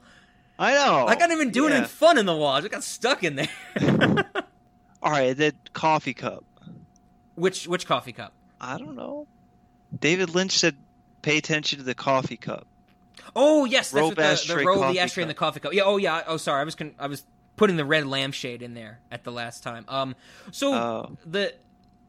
The coffee cup. The only thing I could think of is, of course, Angelo Badalamenti is the guy who spits out the espresso in the dream. Oh yeah. When he makes eye contact with Diane in reality, she is drinking coffee at the dinner party. What that means, I don't know. That's interesting, dude. They're definitely different sizes because, he has an espresso cup and then she has like a full mug type of thing. They do look similar. I mean, they look like same design, white color, that type of thing. But beyond that, it's kind of like another way that dream and the reality are commingling to some extent. What if it's when he makes eye contact with her, it's him right chewed up and spit out. He spits out the espresso. What if that's him acknowledging like she's been spit out? She's just a trash, you know, in his eyes, in Hollywood's eyes. Oh, because that dinner party chronologically takes place before her fantasy. Yeah. And so she relates she might know him as part of the movie business in reality that the movie doesn't explain to us. She sees him watching her drink coffee, and then he is one of the ones who is responsible for people not getting certain parts, who spits out that coffee. I like it. I love it. I love it. Bro, that's the most on the nose, chewed up and spit out analogy, and we almost missed it. Oh, that's good, because even like we were laughing at it before, but the executive says, you know, that came highly recommended. It could be like, she came highly recommended. She has a great resume, and he's just like, nope, this is the girl, not her, not anyone else. This is the girl. Yeah. Oh man, boom! We're making breakthroughs. Yes, I said at the start we weren't going to solve this movie, but I never said we weren't going to figure some things out. So I'm glad we did. That's a big one. I like that. Yeah, I never thought about it that way. That's great. Man, he actually spit some shit out in the chewed up and spit out movie, and it almost passed us by. David Lynch's hint, it steered us in the right direction. Yeah, there you go. Right on. I dig it. Good work, Mr. Lynch. Good work. Indeed. All right. Was there anything else you had? Any other questions, scenes? We covered a lot of it, for sure. Yeah, we covered a lot. I'm trying to think. I feel like there was something I remembered. I think the I'm looking through my notes. The one that I wanted to mention. So it's been just the kind of theme of this whole series is that we've been getting some combination. Not in every movie, but every movie seems to have either girl-on-girl action or furious masturbation. So, of course, Under the Silver Lake, Andrew Garfield is masturbating to his to a slew of magazines. True. Black Swan, we get both in there. We get not Naomi Watts, Natalie Portman masturbating, and there's a girl-on-girl scene, which is a dream or hallucination. What was after that? Showgirls, we got a little bit of girl-on-girl action. Last week was Neon Demon. Oh, which we get attempted rape between two women. That was fun. And then this week, we have girl-on-girl action, and we have Naomi Watts crying while she's masturbating. Yeah, that was tough to watch. That is very uncomfortable, because like I said earlier, I love Naomi Watts. Once again, hit me up. You'll never have to cry while you're masturbating again. That might need to get bleeped out. But she is like hurting herself. She's crying. She like can't see straight, and she's like slapping her genitals. It sounds like. It was pretty fierce. No good. Don't do that. Don't do that unless you're into that. And I'm not. You know. But at the end of this series, who are we to tell people how to masturbate, Rob? Come on. Well, yeah, I'm with you there. At the end of the series, I do want to make it clear. The intention was not to pick 5 movies that involved masturbation and girl-on-girl action. I swear. Right. I mean, I'm definitely not against it, but I don't need to tell other people that, you know? I didn't need a series to tell that. There was definitely bigger things going on here. I swear. You believe me, right, Justin? Oh, God, we just got canceled. I'm just getting word. Every episode on Podbean has just been deleted. Oh, man. You're pushing it. You're starting to really push it. So, yeah, I had to mention that because it happened again in this movie. Disclaimer. And yeah. So there we go. I had to mention the Naomi Watts masturbating. Very depressedly. Can I read you something from the depths of Reddit here? Oh, yeah. I guess that would be the last thing I wanted to go to. I figured you would, well, since you told me, you did some Googling and looking around with theories. I did as well, but I decided to focus on one specific outlet just to kind of highlight it in this episode, and I didn't go to any Reddit stuff. So, yeah, throw it at us. What do you got from Reddit? All right, so I noticed the number 16 popping up a few times in the movie. Okay. There was the song that, This Is the Girl, the song they were singing for that role had, 16 Reasons Why I Love You. Yep. Oh, yeah, great music in that scene. We didn't mention that. Old school, like, doo-wop type stuff. I love that. Those 2 songs they do in that scene. Yeah, I like that a lot.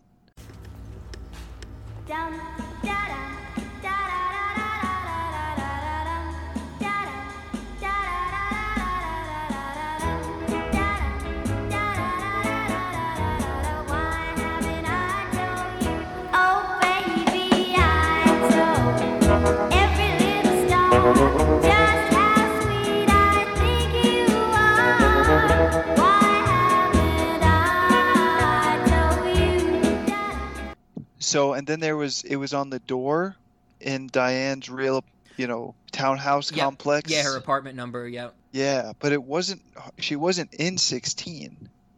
It was actually when Justin Theroux was hiding out at what's-his-face's place after, the dirtiest, rattiest motel? Yeah, he was in door number 16. Okay. All right, so I found, and I noticed that, but I didn't, know what to think about it. And then I find this, 2 upvotes on Reddit. Was this on, like, the Mulholland Drive subreddit or anything? Or no, it was on the True Film. Okay. And I only had 3% battery when I was reading this. Okay, I know, right it's screenshotted. I read this and I was like, that is interesting. And it goes in line with kind of the making up names that we were talking about. Mm-hmm. Check this out. Check out what person whose username, I don't know what it is because it's not in the screenshot. Okay. They wrote a good bit. I just got this. Okay. There's some mystery surrounding which apartment the events happen in. The girls start at apartment 12 and are directed to apartment 17, but there's a flower pointing to apartment 16. Aunt Ruth's address is 1612 Havenhurst. Adam is staying in room number 16 at the Flophouse Hotel. Lynch makes number 16 important. Look at the apartment residence board. Diane Selwyn is listed in number 12. The woman who is in number 12 is DeRosa, thus listed in 17. So who is A. Gonzalez in number 16? I think Camila Rhodes is a stage name and Gonzalez is her real name. Why? Why, you may ask? I added that part. Okay. Because Camila is very pointedly shown speaking fluent Spanish in several parts of the film. Mm-hmm. There's a reason for that. They end there. But then Georgia Blossom responds to build on the idea. The idea of a non-Hispanic stage name for a Latina actress in your theory is echoed by another part of the film. When the dark-haired woman with amnesia is in the bathroom, Betty asks her name. She looks at a poster for the movie Gilda with Rita Hayworth and says her name is Rita. Rita Hayworth was born Margarita Carmen Cancino. That is interesting. That's some connections right there. Dude, they found some connections. Oh, yeah. I dig it. I don't know if there's anything serious to it, but the 16 and the 1612 and the apartment 16 and 12. Mm-hmm. Yeah, I don't know if I really ever paid much attention to the 16 stuff before, but that's a good point that it shows up in so many places, for sure. Yeah, and it could go... This person connected it to the different names. Yeah. And I don't know if that's the full backing behind 16, but there's something up with the 16s. Oh, yeah, definitely. And I haven't seen it explored other than there. Okay, right on. I dig it. Did you find anything else on Reddit? I don't know, how far did you dig on Reddit? Because I know Reddit is one of those, definitely a gold mine for these theories and stuff like that. Yeah, that was about the best I got. Okay, sure. I think a lot of my understanding of the movie came from just reading about it and thinking about it in terms of a dream, and then I really started to finalize my own take on it. Yeah, I think that's a good first step. When you see this movie kind of for the first time, if you dive into all of the theories, it's going to be like crazy overwhelming, because I know even to this day I read some theories and they'll mention like something in the background of a shot, and I'll be like, where was that? Like, when was that in the movie? Like, I didn't notice, like a bowl or in the background or something like that they're trying to use to bolster their argument and stuff like that nature. Yeah. So, yeah, Reddit is good. I definitely recommend, like I said earlier, this is definitely a movie that once you get some analysis on and read different theories, rewatching it is well worth it, just to kind of see how everything fits and how you think about them. Reddit's great for that. Just Googling around is also great. I wanted to point out where I focused on, because I've never really taken a huge dive into this website before, but it is mulholland-drive.net. So Mulholland Drive with a dash in between the two words. Okay. .net. And this whole thing is just a fan site for people to give theories. There's forums, there's there's actually a lot of good background information on the movie, like where they filmed things and how they did certain special effects, so it's not just theories and stuff like that. But they have whole pages and pages of just like people writing, about their different interpretations, their analyses. I did want to point out that if you go to their homepage and you go to the main site, there's a bunch of links at the top, and one of them is called Theories, and they break down the theories into 4 categories. There's the theories that describe the movie as a dream and reality, so as we've been describing it, and like I said, probably the accepted theory. There's theories that this movie was all a dream. There's theories that this movie was all real. And then there's theories that this is a metaphysical symbolism movie, which gets way into the spiritual realm, such as one being titled Rita and Betty Are Soul Wanderers. What the fuck? Another one called Dying Dream / Afterlife Theory. There's a theory called Parallel Universes 1 and a theory called Parallel Universes 2. So people have some crazy, and I went through some of those theories. I think they're very interesting. I respect it. Exactly. That's the point, is that I respect it for sure. And then even the other ones that fall into, the dream and reality is what's accepted, how we've been describing it. There's this stuff where it's like has something to do. The theory is titled the abortion theory. There's one titled Diane's suicide is not real. There's one titled of course, replay of Diane's sexual abuse, which we touched on. One titled Battle of Superego and Id. So that should be interesting. But yeah, I definitely recommend. These are deep, bro. If you want to know more about Mulholland Drive, and we could do another 3 hours just talking about. We could probably do 3 hours if Justin and I picked one of these theories, just talking about that theory. I definitely recommend you check out this website, mulholland-drive.net. It's got a lot of good information about the movie, like the actual filmmaking behind it. It's got all these theories, the forums. You can read all these other crazy posts and stuff like that. The people putting the movie into different chronological orders and based on these interpretations, it's all very, very interesting. And I think that was kind of where I wanted to. Of course, if you have anything else, feel free to throw it at us. But that's the thing it's all you, man. That I think I've done enough. Perfect. I think that this movie, this is what encapsulates it. Is that there's so many websites, there's so many outlets for interpretation of this movie.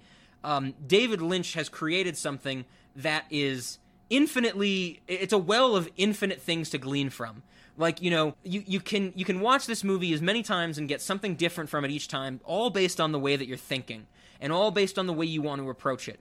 And at the end of the day, I think whether you love or hate this movie, whether you are bored by it, whether you're enthralled by it, this is a creation of, I think, the highest form, that it is eternal.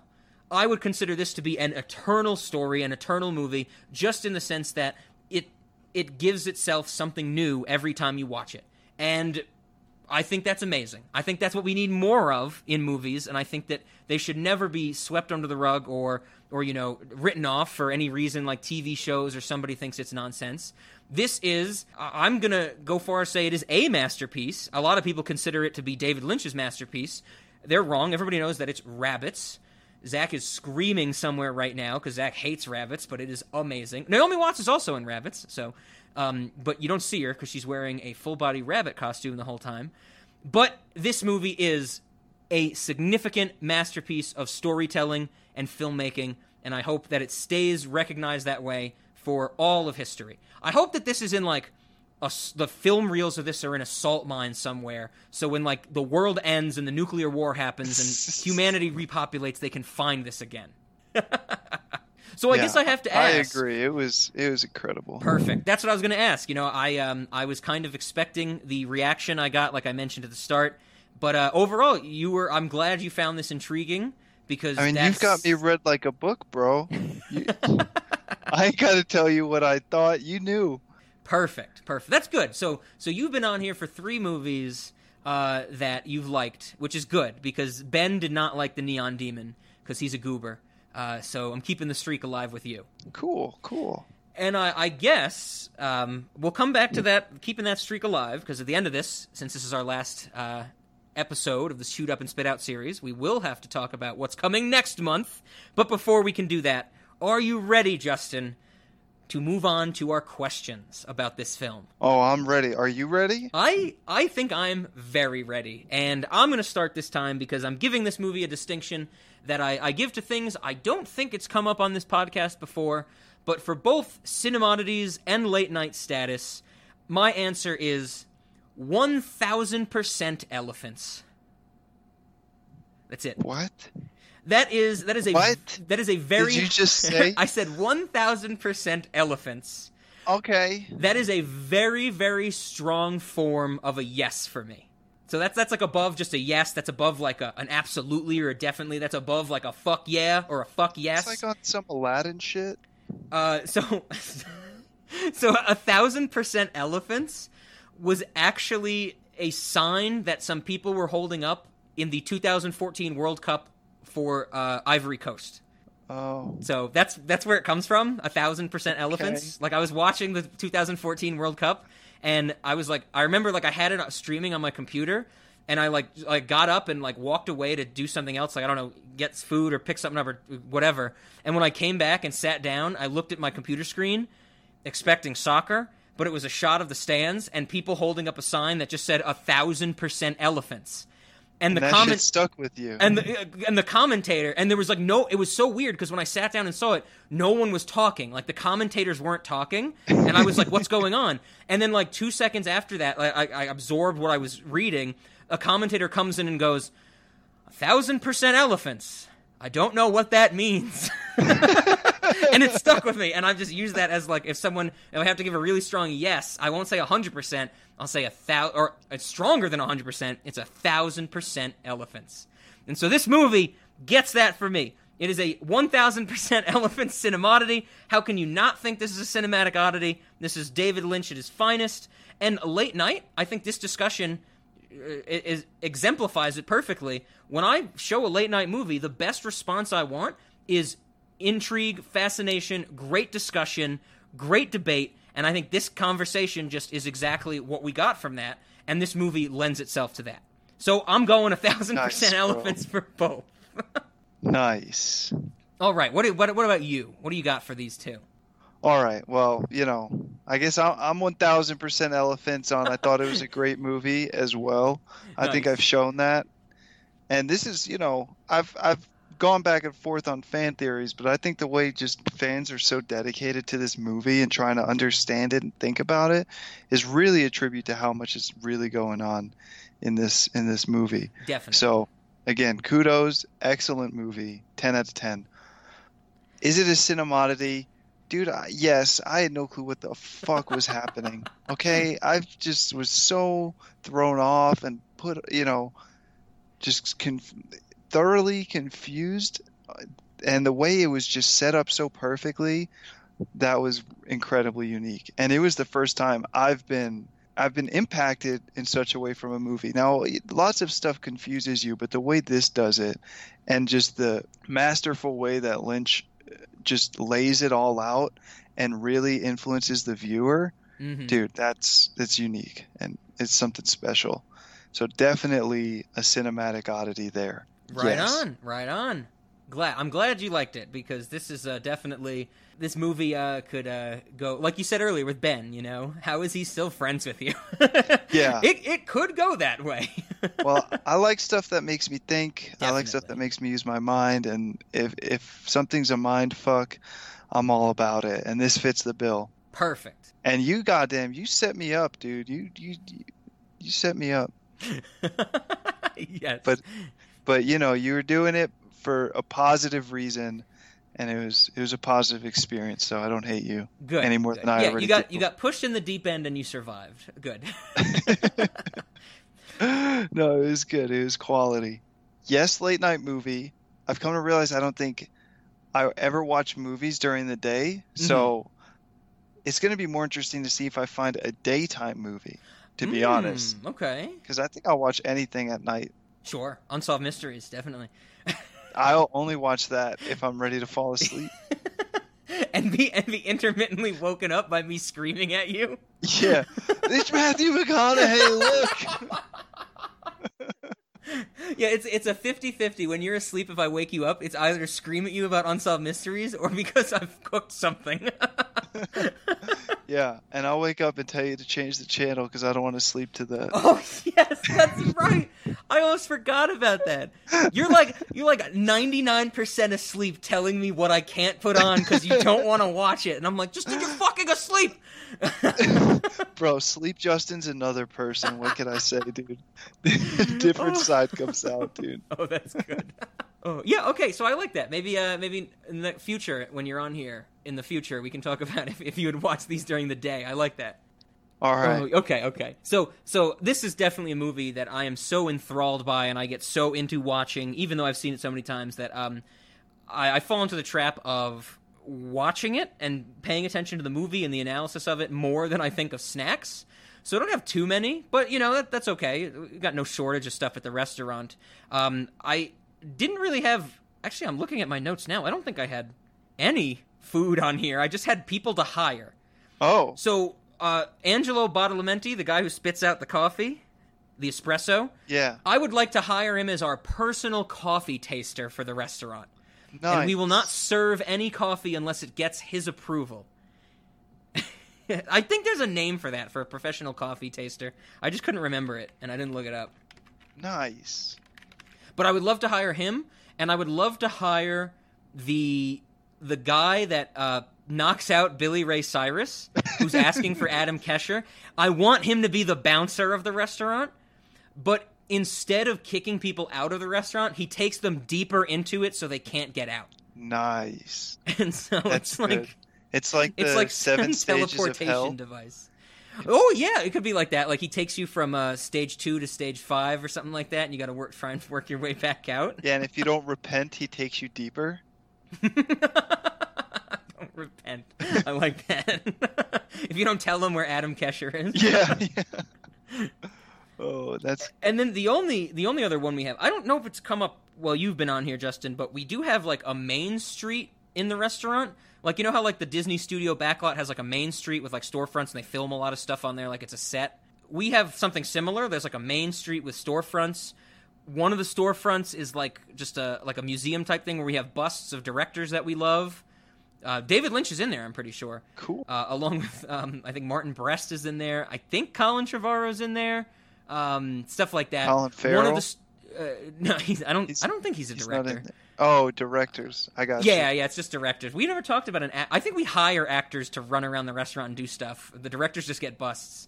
But another one is like there's a barber shop in there. There's some little kiosks on Main Street where you can get like lab work, like blood work and stuff done.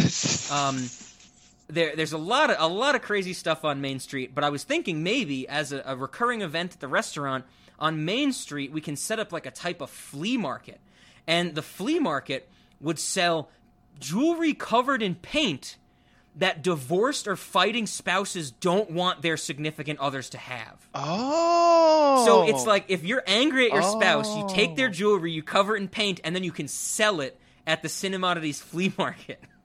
Wow, that's good. That's a good one. Who doesn't want some painted jewelry? Oh my god! I know we talked about that scene, but the wife's name is like Lorraine or something in the movie. Yeah. Oh my god, she is so shrill. Like I wanted her to stop screaming so bad. Right. And then Billy Ray Cyrus knocks him out because after he's like, you never touch your wife like that. I don't care what she's done. Yeah, yes, that's right. That's great. God. What are you doing? Stop it! Adam, stop it! Stop it!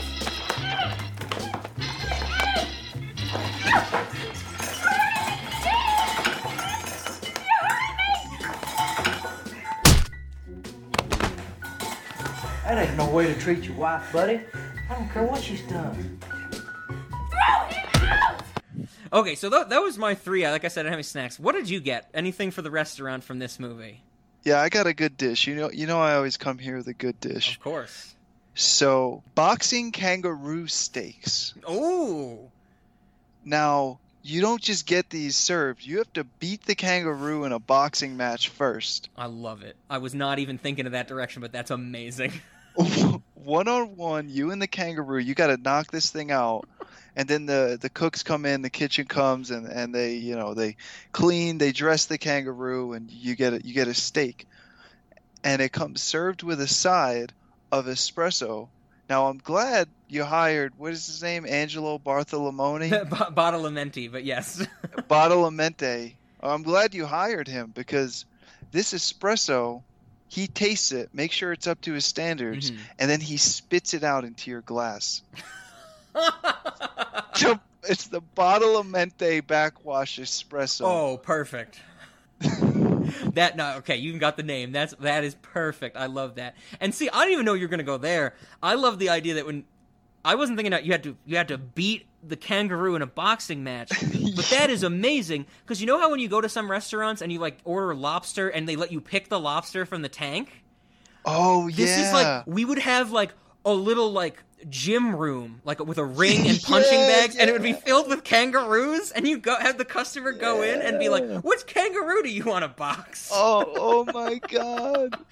And so is it so clearly, or maybe I'm asking, is it clear that the boxing match would have to be to the death? Like, do you have to kill the kangaroo? Okay, you just have to knock it out. And then the staff handles the rest. If the customer gets knocked out by the kangaroo, does the kangaroo get to eat the customer? Oh, boy. Because otherwise, how are we feeding and keeping these kangaroos in our restaurant? How are we finding many boxing kangaroos? How many boxing kangaroos are we going to have? Yeah, I hadn't thought about the maintenance cost for this. That's fair. That is up to Zach and I, because we are the ones who own and operate the restaurant. But I love this too much that it needs to be figured out now. That's a good one. I don't know. Are we going to feed the customers to the kangaroos? We got to keep them alive somehow, right? A fight to the death. Okay, I just Googled how many boxing kangaroos exist. and some videos come up of kangaroos boxing.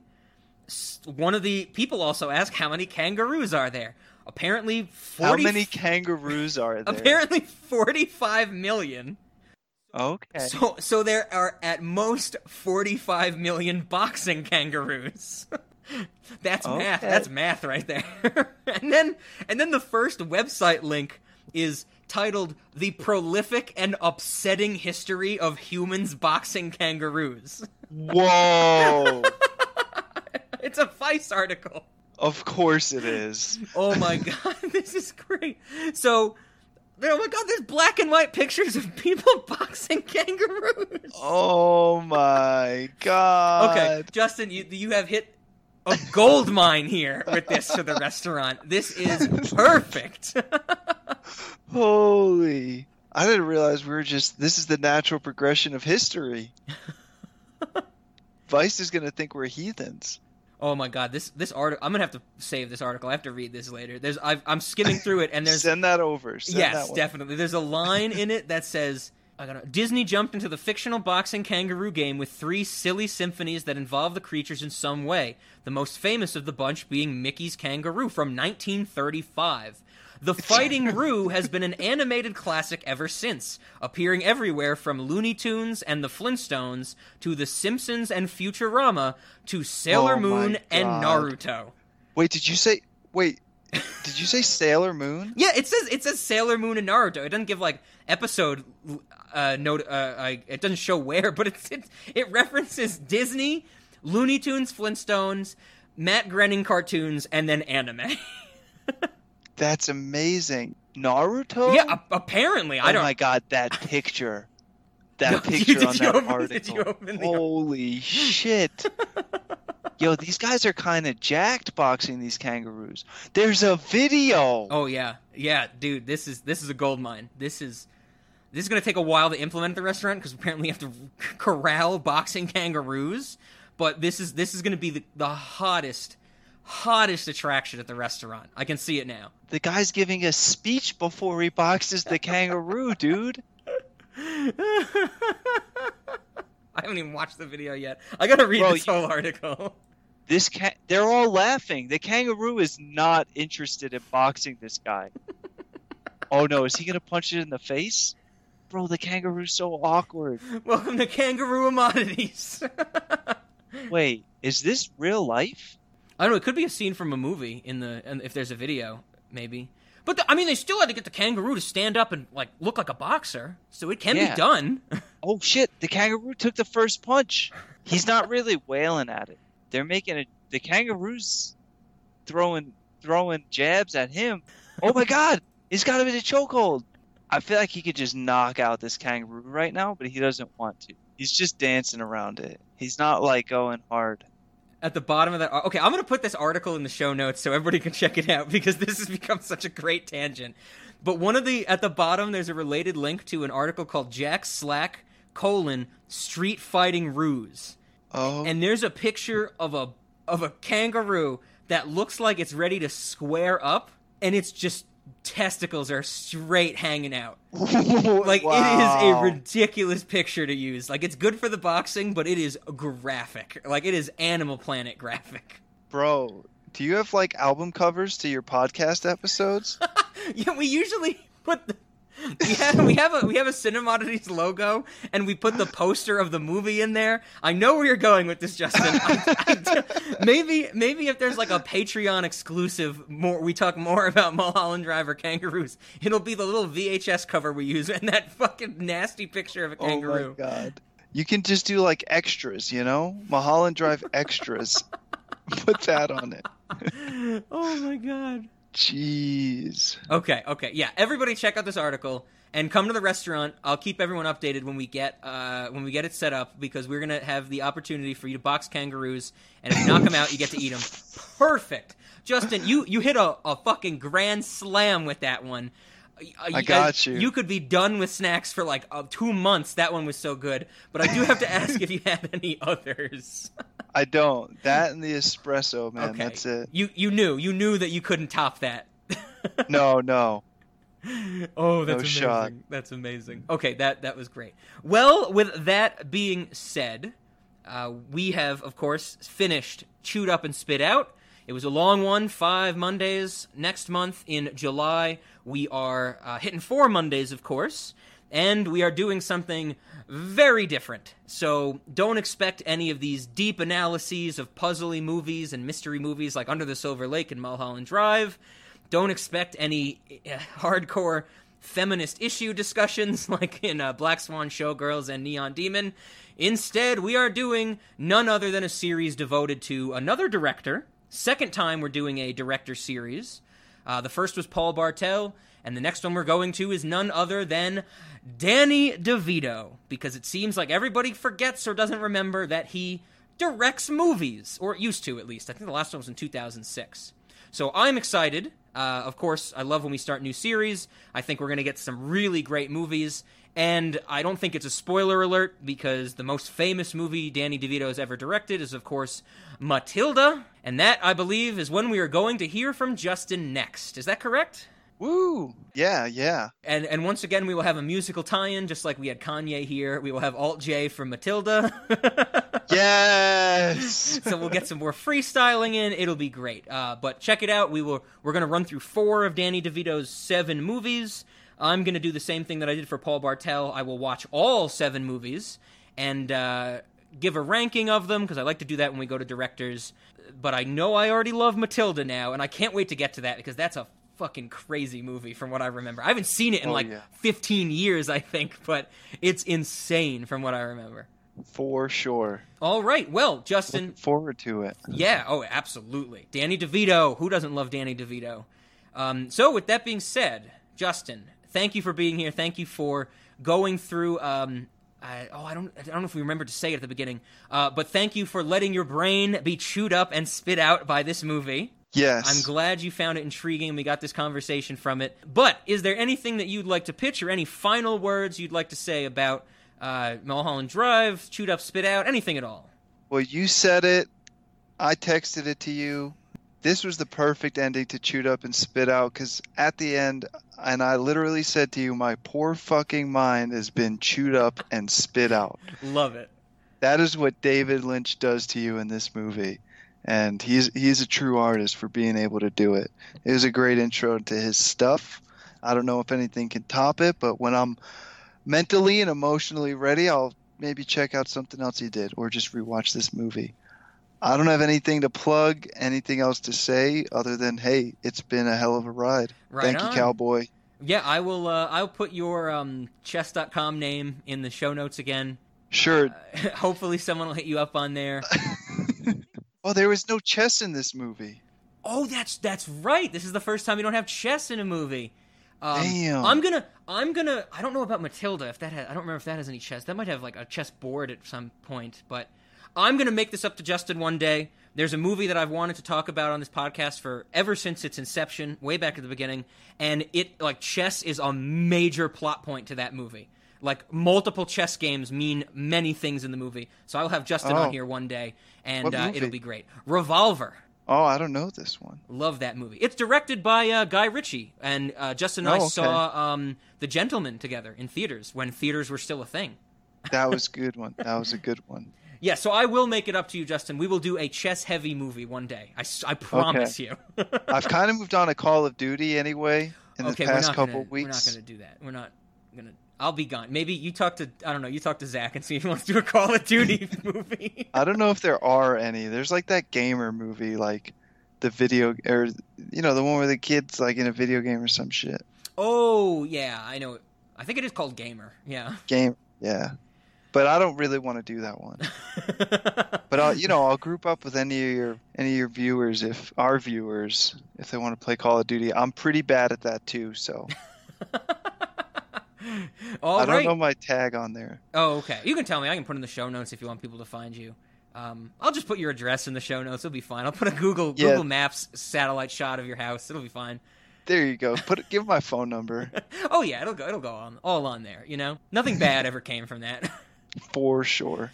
All right. Well, then, to finish out this episode and this series, we always have to say, well, how are we going to end this episode? What music are we going to play in reverse?